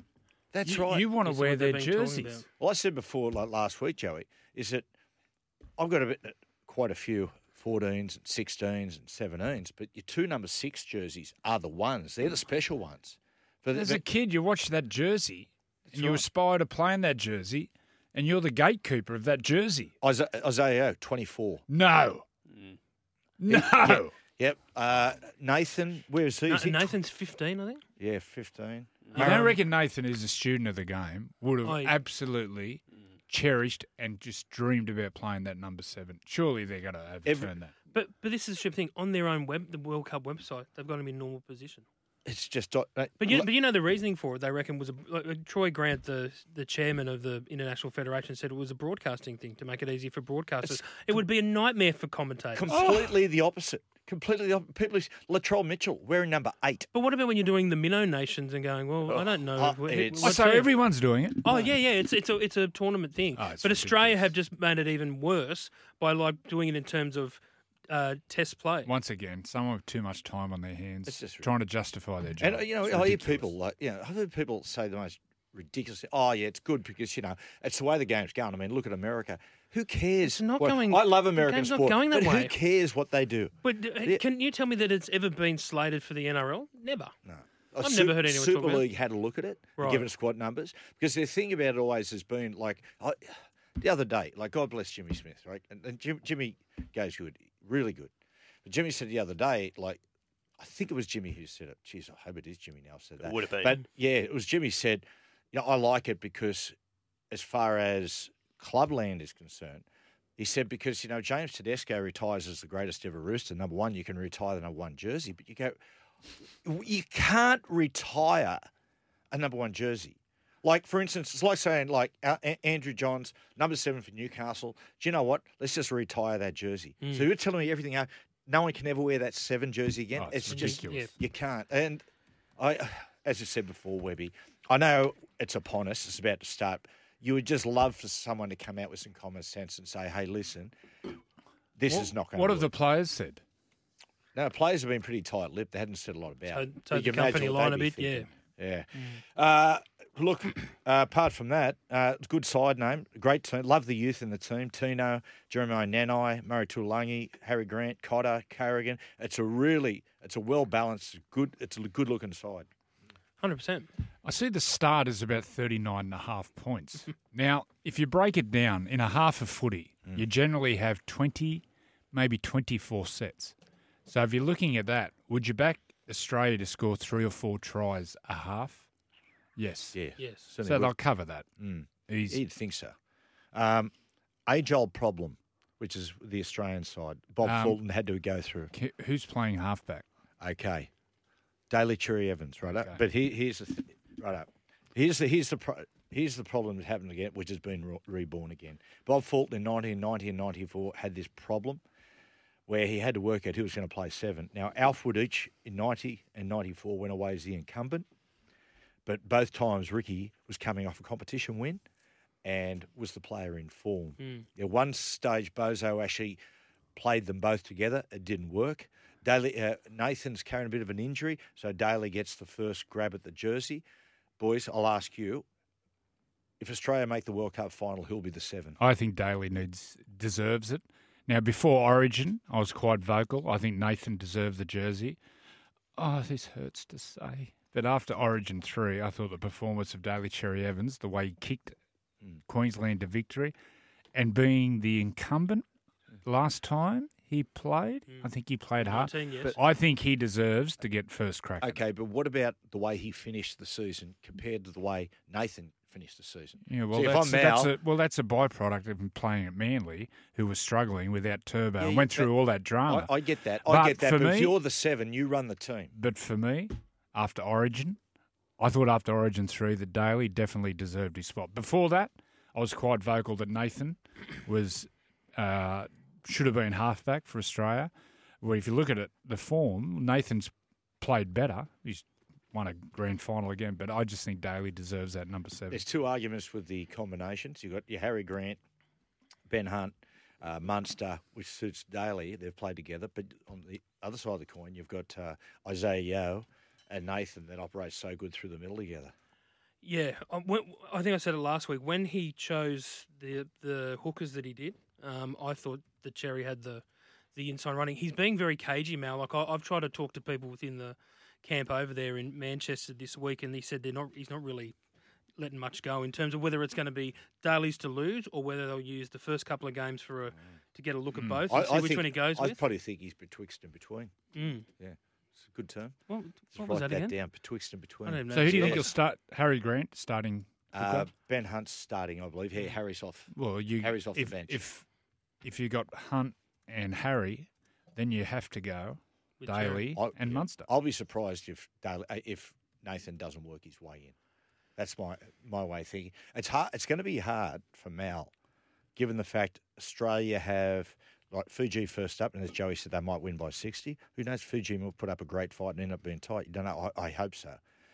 But then I think when Nathan gets his chance, who do they play? The third game they have Italy. So it's very hard to draw a form line. Compare, isn't it? You know what? Because New South Wales have struggled for a halfback before Nathan for so long. We haven't had this situation for years. No. But Cronk had it for years. I think after this tournament, Nathan will be the halfback for 10 years to come.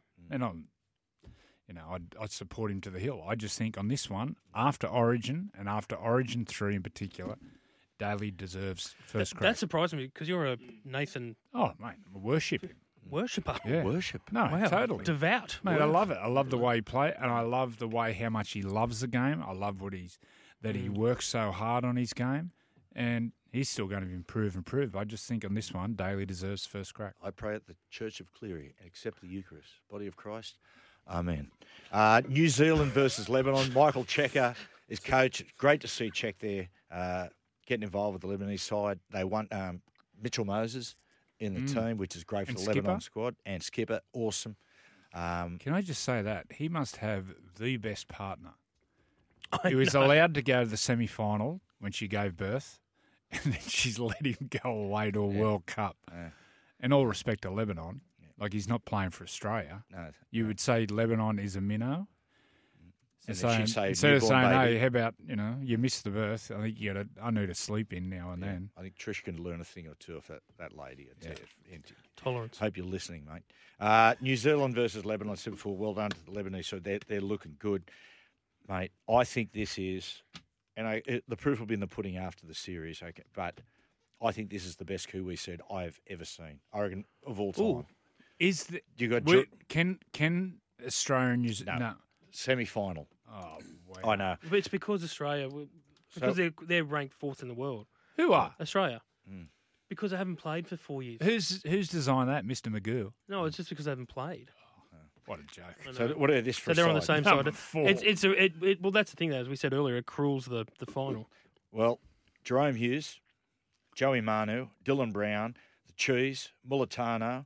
You've got Tarpany, Fisher Harris, Moses Leota, the Bromwich brothers, Nelson Solomona, and it goes on and on and on. Watching the way they played about Tonga, the thing that will really suit Michael Maguire, will make it easy for Michael Maguire, is they're a run first, pass second team. All the blokes in the key position, they just drill through the middle. Do you think fantastic team? They can really beat Australia, can't they? I think they'll win the tournament. Yeah. Yeah. So what's it look like? Will Samoa get through? Or does Samoa play Tonga? Well, this is the thing. There's Samoa, Tonga, and England on one side. How's the Poms team on paper? it's not bad on paper. My concern, Joey, was the fact that when I watched Leeds, okay, they played Samoa. Leeds had a couple out. I know it's Leeds, but they were the grand finalists.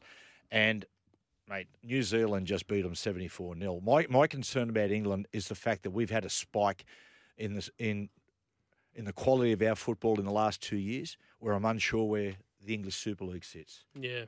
It's come back, hasn't it? So Well, the Super League. This first game's going to be huge for The Super League is in between NRL and reserve grade. The top 4 teams in the Super League could compete with the bottom 8 teams of the NRL.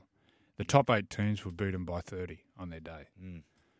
Look at the England time. It's a pretty good team. Unfortunately, John Bateman, he's out with suspension, isn't he? Oh, no. He in one of the finals, he hit Aiden Caesar. Yes, he got sent off. Yeah, he did. But good-looking team. Good to see Dominic Young there. Good to see also, Knights fans, there's a guy on the bench, Kai Pearce-Paul from Wigan, a big back rower. Big He's signed signing. with the Knights. Yep, he is. Boys. God give us strength. Okay. We talked about it before. That's a big one. England, Samoa and Tonga. One of those 3 sides will be in the final. Really hard to split them how it's going to work. This first game, opening game, England and Samoa is going to be absolutely huge. But on the other side, semi-final, almost, it's $1.05 that it's going to be New Zealand versus Australia. Well, that's going to be some sort of semi-final. It is. So just go. So you don't think Tonga can push for a final spot? No, I do. I do. Right. One of those 3. What about the Samoan team? Yeah.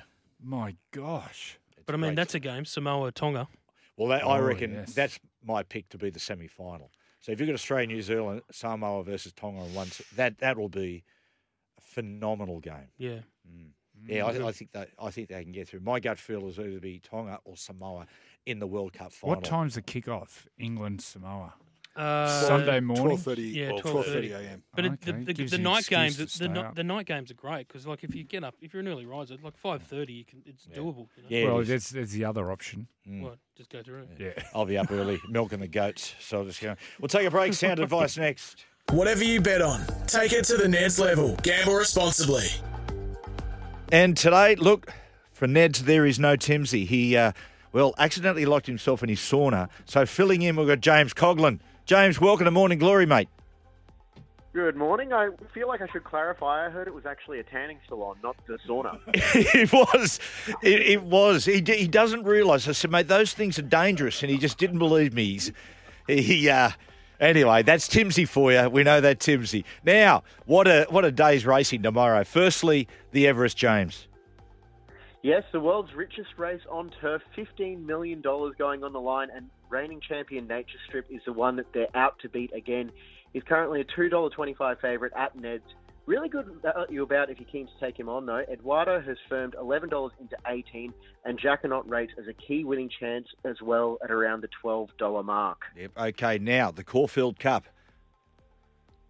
Yeah, it's probably the most open Group 1 race of the season. Smoke and Romans currently holds $4.80 favouritism. He was very good in the Turnbull Stakes a fortnight ago, but will need to be at his best to win this race. Well, there's been interest for plenty here at Neds, including Knight's Order, $19 into 11, and Allegron, $13 into 10. James, what about the Neds Classic? Kiwi Raider, Mr. Maestro, has recorded dominant wins in his last 2 starts. He's the early Victoria Derby favourite, and he's a $1.70 favourite to win this race. But there has been an interest move for Red Sun Sensation, $8 into 5. James, we appreciate your time, mate. Just let Timsy know, mate. He's had a great year. Unfortunately, fell at the last hurdle, but that's Timsy for you. That's what we do in the content team. Yes, and remember, people, gamble responsibly. Ned's Same Game Multi is available on more sports than ever before. Take it to the Ned's level. Gamble responsibly. Call 1-800-858-858. Yes, welcome back, and it's time for Sound Advice. And this year, Jack Johns has covered off some of the most iconic albums ever. But what a way to finish. No more iconic Australian album than this one, AC/DC's Highway to Hell.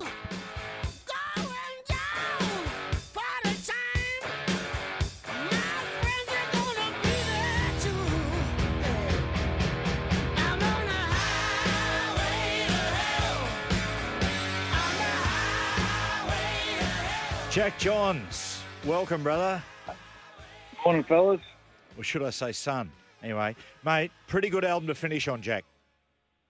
Yeah, not a bad album at all. We did Back in Black about mid-year, and we went into this a little bit, but the last album with Bon Scott, this is one of their best. Yeah, it's one of the tragedies, isn't it, Jack? That he laboured and worked and toiled so long, playing sort of beer barns and different places, and just when they were about to explode, passes away tragically. Yeah, it's quite funny that there's a fair pattern there. Like with all their albums, they, especially in the US, where now they're massive. The Let There Be Rock album peaked at 154 over there on their charts. This album peaked at number 47 in the US, and then obviously the next album, which was their biggest ever, Back in Black, went to number 4. So you could just see it slowly about to happen for them. Jack, where do you rate this album? So I had a look at. It was rated the greatest Australian albums of all time, 1 through to 200. This was rated number 50, which I think it should be far higher. I think it's been underestimated. Where do you put this album as far as AC/DC albums? Do you see it as the equal or just below Back in Black? I'd say it's number 2 behind Back in Black. But in the Rolling Stones in 2003, they did their 500 greatest albums of all time, and this was ranked number 200 between the Strokes, Is This It, and the 9 Inch Nails, The Downward Spiral. But when they updated it in 2020, which we've spoken about a few times, it didn't even feature in the 500 greatest albums. Wow. So it just goes to show, yeah.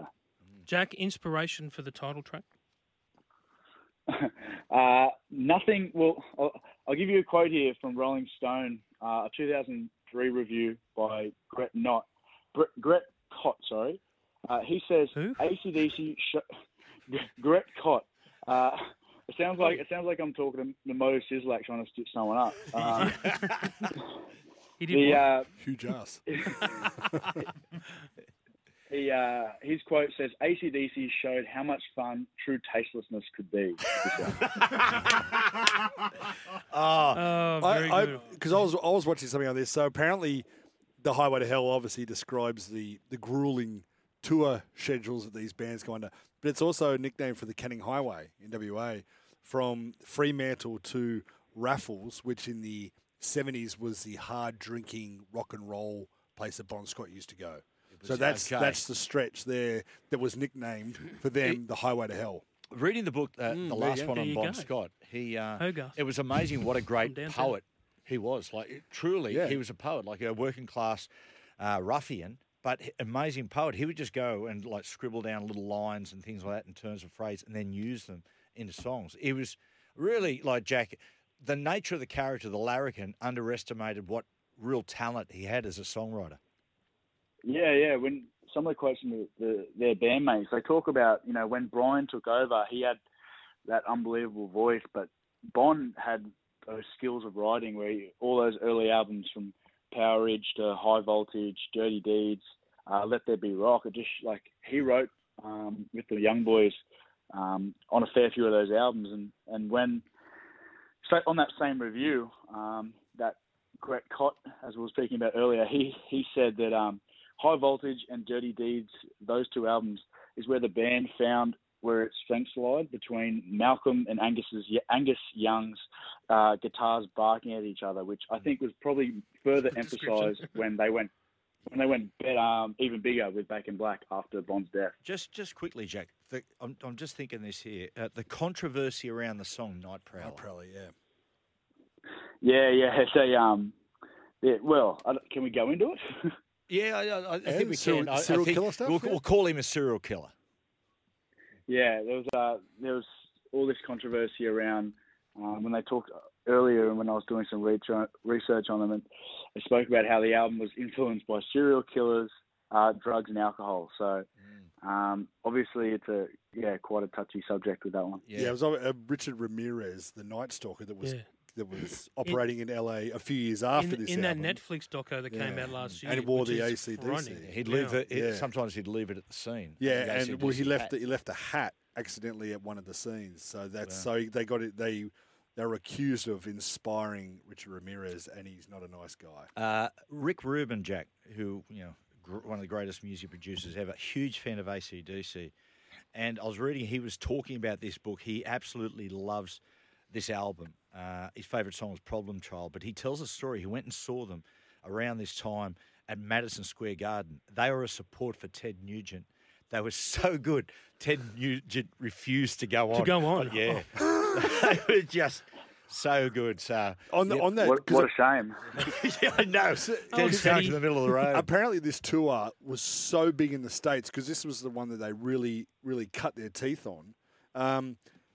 People that saw him that were saw AC/DC that were influenced. Eddie Van Halen was influenced. Gary Moore, who was there with Thin Lizzy, and apparently a 15-year-old James Hetfield saw them, and a couple of years later formed Metallica. But apparently he said it was that tour that he saw AC/DC that went, wow. I'm sure the lead singer of Rage Against the Machine also, he was a massive fan. Yeah, right. Yeah. Massive. Yeah. It's like the similar thing happened. And he with Sex campaigned Pistols. for one of the songs to go up in the all-time greatest songs ever written. Yeah. Jack, this is people debate this all the time. Are you a Brian or a Bond man? Firstly, take characters out. Who do you believe your ears has the best voice? Me? Sorry? Yes. Ooh. Yes. Oh, yeah. That's a curveball. That's a tough one. I like Bond, but it's hard to go past some of those songs with Brian, like Hell's Bells, Shook Me All Night Long, and later on Thunderstruck. Oh yeah, it's so simple. It's very. I mean, it's really funny because that part of the world. Okay, so he's from Newcastle upon Tyne. He's a Geordie, Brian Johnson, which is only a stone's throw from Scotland. And some of that, the similar voice, Bon Scott's heritage was Scotland. You've got Jimmy Barnes, Swanee, and those guys. There is something about that part of the world produces that sound. They're very. How would you describe that voice? It's like guttural. They're very lucky that they caught lightning in a bottle twice. Yeah, Ooh. right. There you go. Take There's that. been some great descriptions on this segment. Well, I've they gotta did. say. Like if I'm gonna use all you of know, those. a lot of bands try and replicate a singer in the second. Like, no, not many do. Iron Maiden did it, but they don't usually succeed. No. And I think with Brian Johnson, wow, what a replacement for a singer. Jack, I mean, you tip your hat to him. What about the pressure going in as Brian Johnson? And all the naysayers would have been going, no way this will work. It ends up being the biggest rock and roll album of all time, Back in Black. Did you guys know that at the end, this is the first time I've picked it up, the last thing that's said on the album from Bon Scott is Nanu Nanu. Did you know that? I did. Nanu, I did not. We'll clip it up and we'll play later. He says Nanu Nanu. Isn't there a real controversy at the moment around Bon Scott's death? What? Australian Story did a piece. Well, they're saying it could be foul play. No, I think at the time they just said it was misadventure, alcohol poisoning. He choked on his own vomit. Yeah, but I think it was kind of like, oh yeah, that's what it looks like, and we'll just move on. It was acute alcohol poisoning, and on his death certificate, it's in quotes, death by misadventure. Yeah, it's a tragic when you see it in the Australian Story because he went to a Are mate's. you listening, Joey? It was a mate's place. I am. And he went inside and said, "Don't worry, I'll sleep in the car." And he came out, his mate, put a blanket on him in the car, and then came out the next and said, "Geez, Bond's sleeping in." Went out there and he passed. It's kind of like the Jimi Hendrix thing, isn't it? As well, wasn't it the same sort of? Was he 27? Was he So what are they trying to imply in that? He was 33. 33. Sorry, story. There was 33 club. There was another sort of. What was that Australian Story? It was on Bon Scott. But I know, but it came out, but there's been different books written by different people. I think Jeff Apter's just got one out at the moment. Yeah. Jesse Fink wrote one. And that's the one that annoyed the family. Jack Johns, A+ to F- for the final album of the year. Let's give it an A+. Let's finish on a high, Cobber. You know what? God bless you. And, mate, happy birthday for tomorrow, mate. Hey, Jack, are you coming to Everest with me? You're supposed to ring me the other day. I'm about to head up to Sydney in about an hour. I'll give you a ring on the way. Righto. Would you say going up to Sydney from Newcastle, or you're going down? You're going down. You're probably going down, actually. Down. You're probably right. It's like the sound. Down to Sydney town. Hey, mate, just do us a favour when you get there with Charlie. I walked her this morning. Just feed her and clear out the kitty litter as well. Good on you, mate. Well, I will see you tomorrow. See you, mate. I will see you later. We'll take a break. Search and Enjoy next. Shazwa. Nanu. Yes, and we're getting to the pointy end of the last show of the year. God, I'm getting all emotional. Smoke gets in my eyes. Just cutting onions here, guys. It's time for Search and Enjoy I've been everywhere, man. I've been everywhere, man. Across the deserts bare, man. I breathe the mountain air, man. Of travel I've had my share, man. I've been everywhere. I've been to Reno, Chicago, Fargo, Minnesota, Buffalo, Toronto, Winslow, Sarasota, Wichita, Tulsa, Ottawa. Ben? That is the perfect song to have at the start of this discussion about a road trip through the southern states of America. Because if you like Johnny Cash, then this is for you, Memphis, Tennessee. Big cool. Oh, sorry. You got to play something there. No, Carl.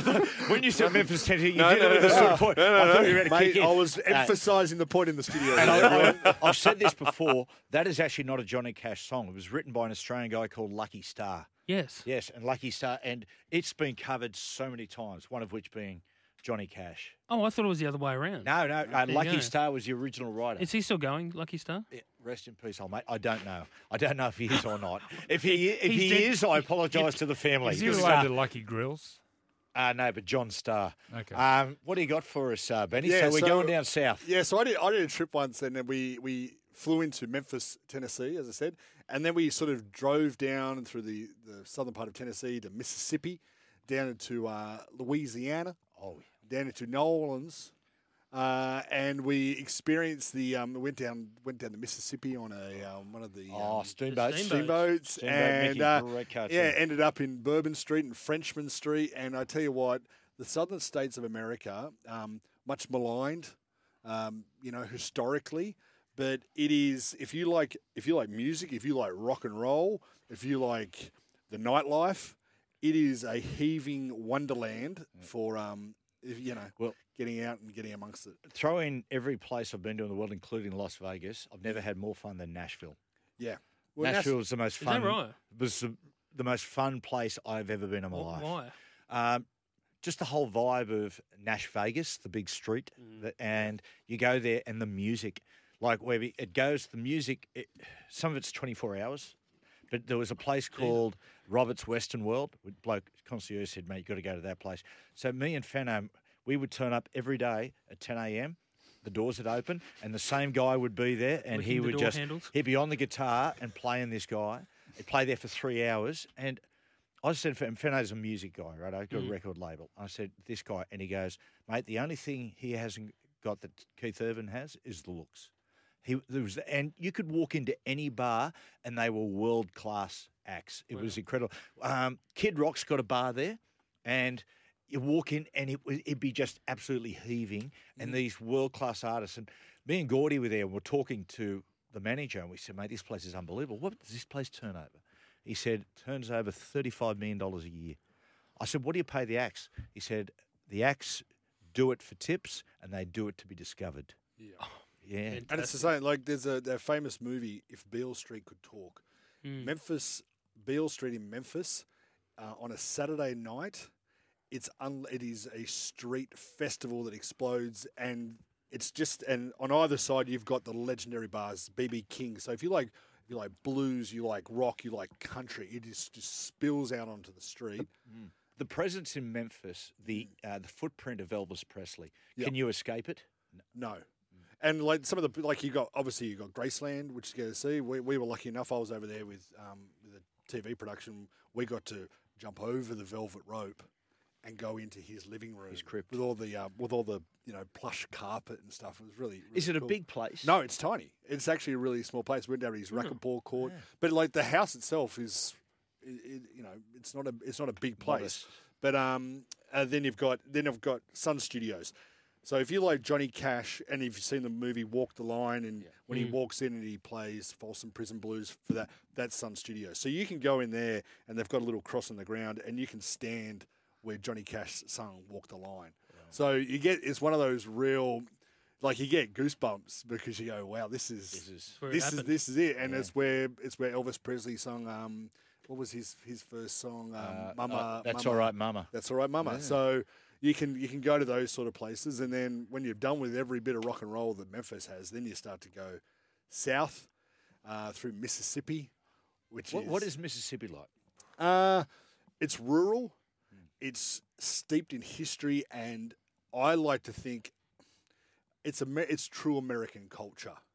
Like, you go to your small little towns, remnants of Civil War history everywhere. You can go to Vicksburg on the way down. Like it's steamy, it's hot, you can smell it. Like it's that real, and the people along the way are so good. Like, you think of the people in the South are these bunch of rednecks. Yeah. They're like Queenslanders. Really. They're just lovely, down to earth people. Yes, they have some, in the past they've had some definite views, but they're great people. What about the French influence down there? Yeah, well, you've got Creole, which is the cuisine down there, gumbo and all that sort of, food and, your crayfish and stuff like that. But yeah, once you get down to New Orleans, it's really, the French Quarter, as you know. Tell me about New Orleans. Okay, so New Orleans, Bourbon Street, as Webby mentioned before, that's sort of the place that everyone goes. That's sort of like the frat boy. It's the place where, Gold Coast. Gotcha. Then around the corner, there's Frenchman's. Now, Frenchman's is where you want to go if you want to see real music in New Orleans. Like it's all in the French Quarter still, but it's like, you got the Black Cat, you got all the jazz bars, you got the big bands on the street where you throw the money and they'll, there's like 30 guys with big trombones and they're all playing. So it's got that sort of vibe. But like any American city, it's seedy. There's a seediness to it. Like you don't have to walk too far around a corner to get yourself in serious trouble. Yeah. But Matty and Abel shot a movie there once, and he was standing at an ATM. He said all of a sudden found something pointy in his back and had to hand over the money. Yeah. Really? It was a knife. Yeah, right. It was a knife. Okay. Oh, yeah. But we so he got held up at an ATM there. Yeah. But it's one of those great things. Like we were reading a news story when we were there, and there was a photo that showed in the French Quarter. We were there. Brad Pitt throwing a beer across the little alleyways, because you know how they've got the old French style thing, to Matthew McConaughey, they were staying opposite each other. And you sort of go, these tiny little pockets in that town, like, big celebrities love it. They get in there. And obviously, the Garden District is another area. Sandra Bullock, sort of. That's two-part question. First part, if you could go and spend a week on a holiday at any of those places you went, which one would you go to? New Orleans. Right. Absolutely. Because it's the stuff around it. Like we went out on, fan boats with the gators, eating grits. And Webby, you're a New Orleans Saints fan. Only recently.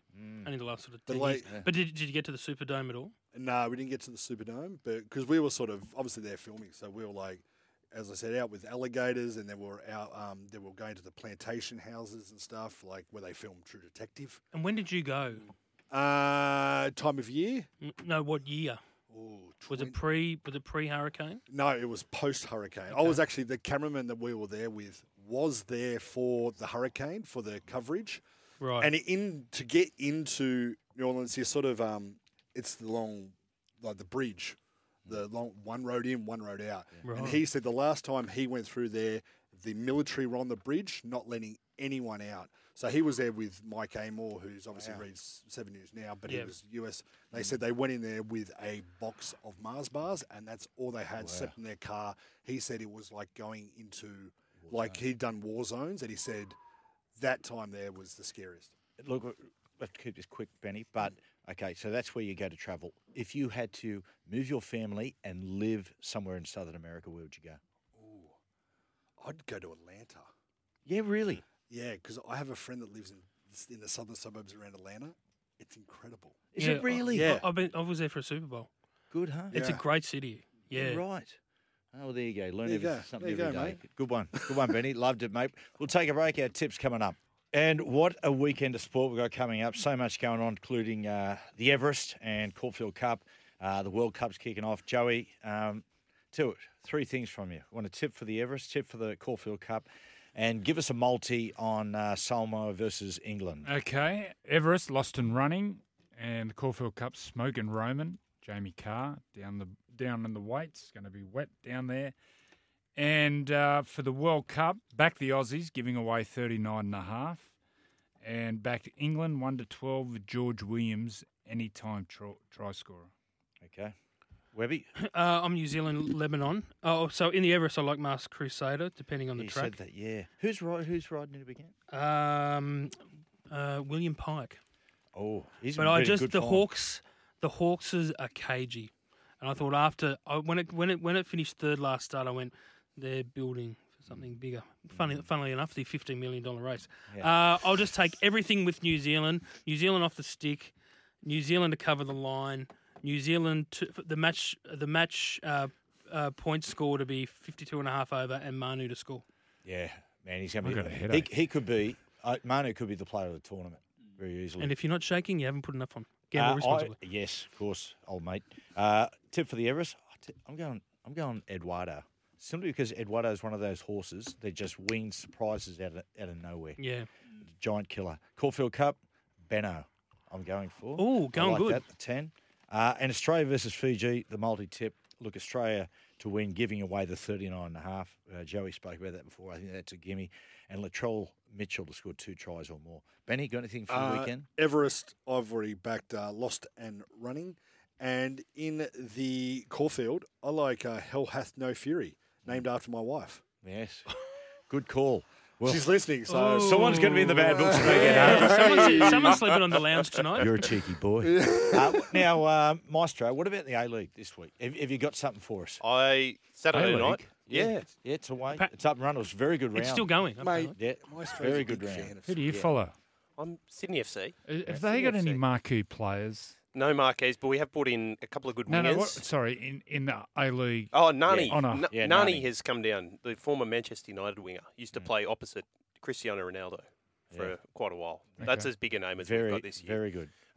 Melbourne victory, back at home against the Wanderers, back them giving away a goal and a half. Yeah. They'll win that game easily. Okay, we're going to take a break, and it's sad goodbyes next. Yes, people, and we have hit the end of the road, as the Boys to Men would say. My favourite band. Shout out to the boys. Rest in peace, Lee Singer. By the way, Lucky Grills is still going. Is he? Mm. I love Lucky Grills. Same with... He's 81. 81. Mate. Was he in Bar Jars? Yes. Yeah, they did that voiceover. That's right. Yeah. That was I was watching a bit of The Late Show. Yeah. The Late Show. Very good show. There you go. Guys, thank you so much for the year. Webby, outstanding. Good work, Matty. Joey. Thank you, Denon, mate. You're over in Spain at the moment, about to watch El Clasico. You just looked up. I did, mate. Rest in peace, mate. Because, mate, Spain's up there. You know, we're in Europe. Benny, best producer in the business. You've done it again, mate. Great job. Thank you, mate. Awesome. Maestro, absolutely brilliant, mate. Fantastic. Great addition to the show. Matty Party, who's out there too, Matt. Really appreciate your contribution as well. Well, people, I tell you what, have a good end of year, have a good Christmas, and in summer, don't forget to water your plants. See you guys.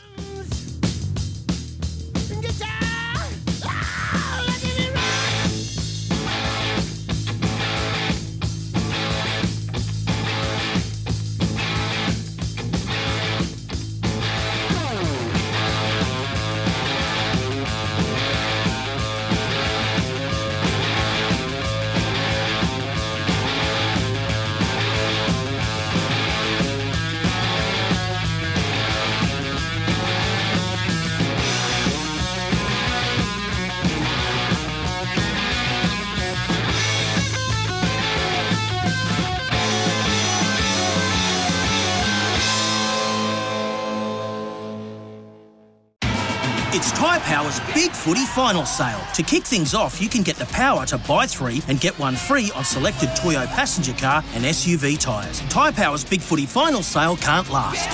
Visit tyrepower.com.au now.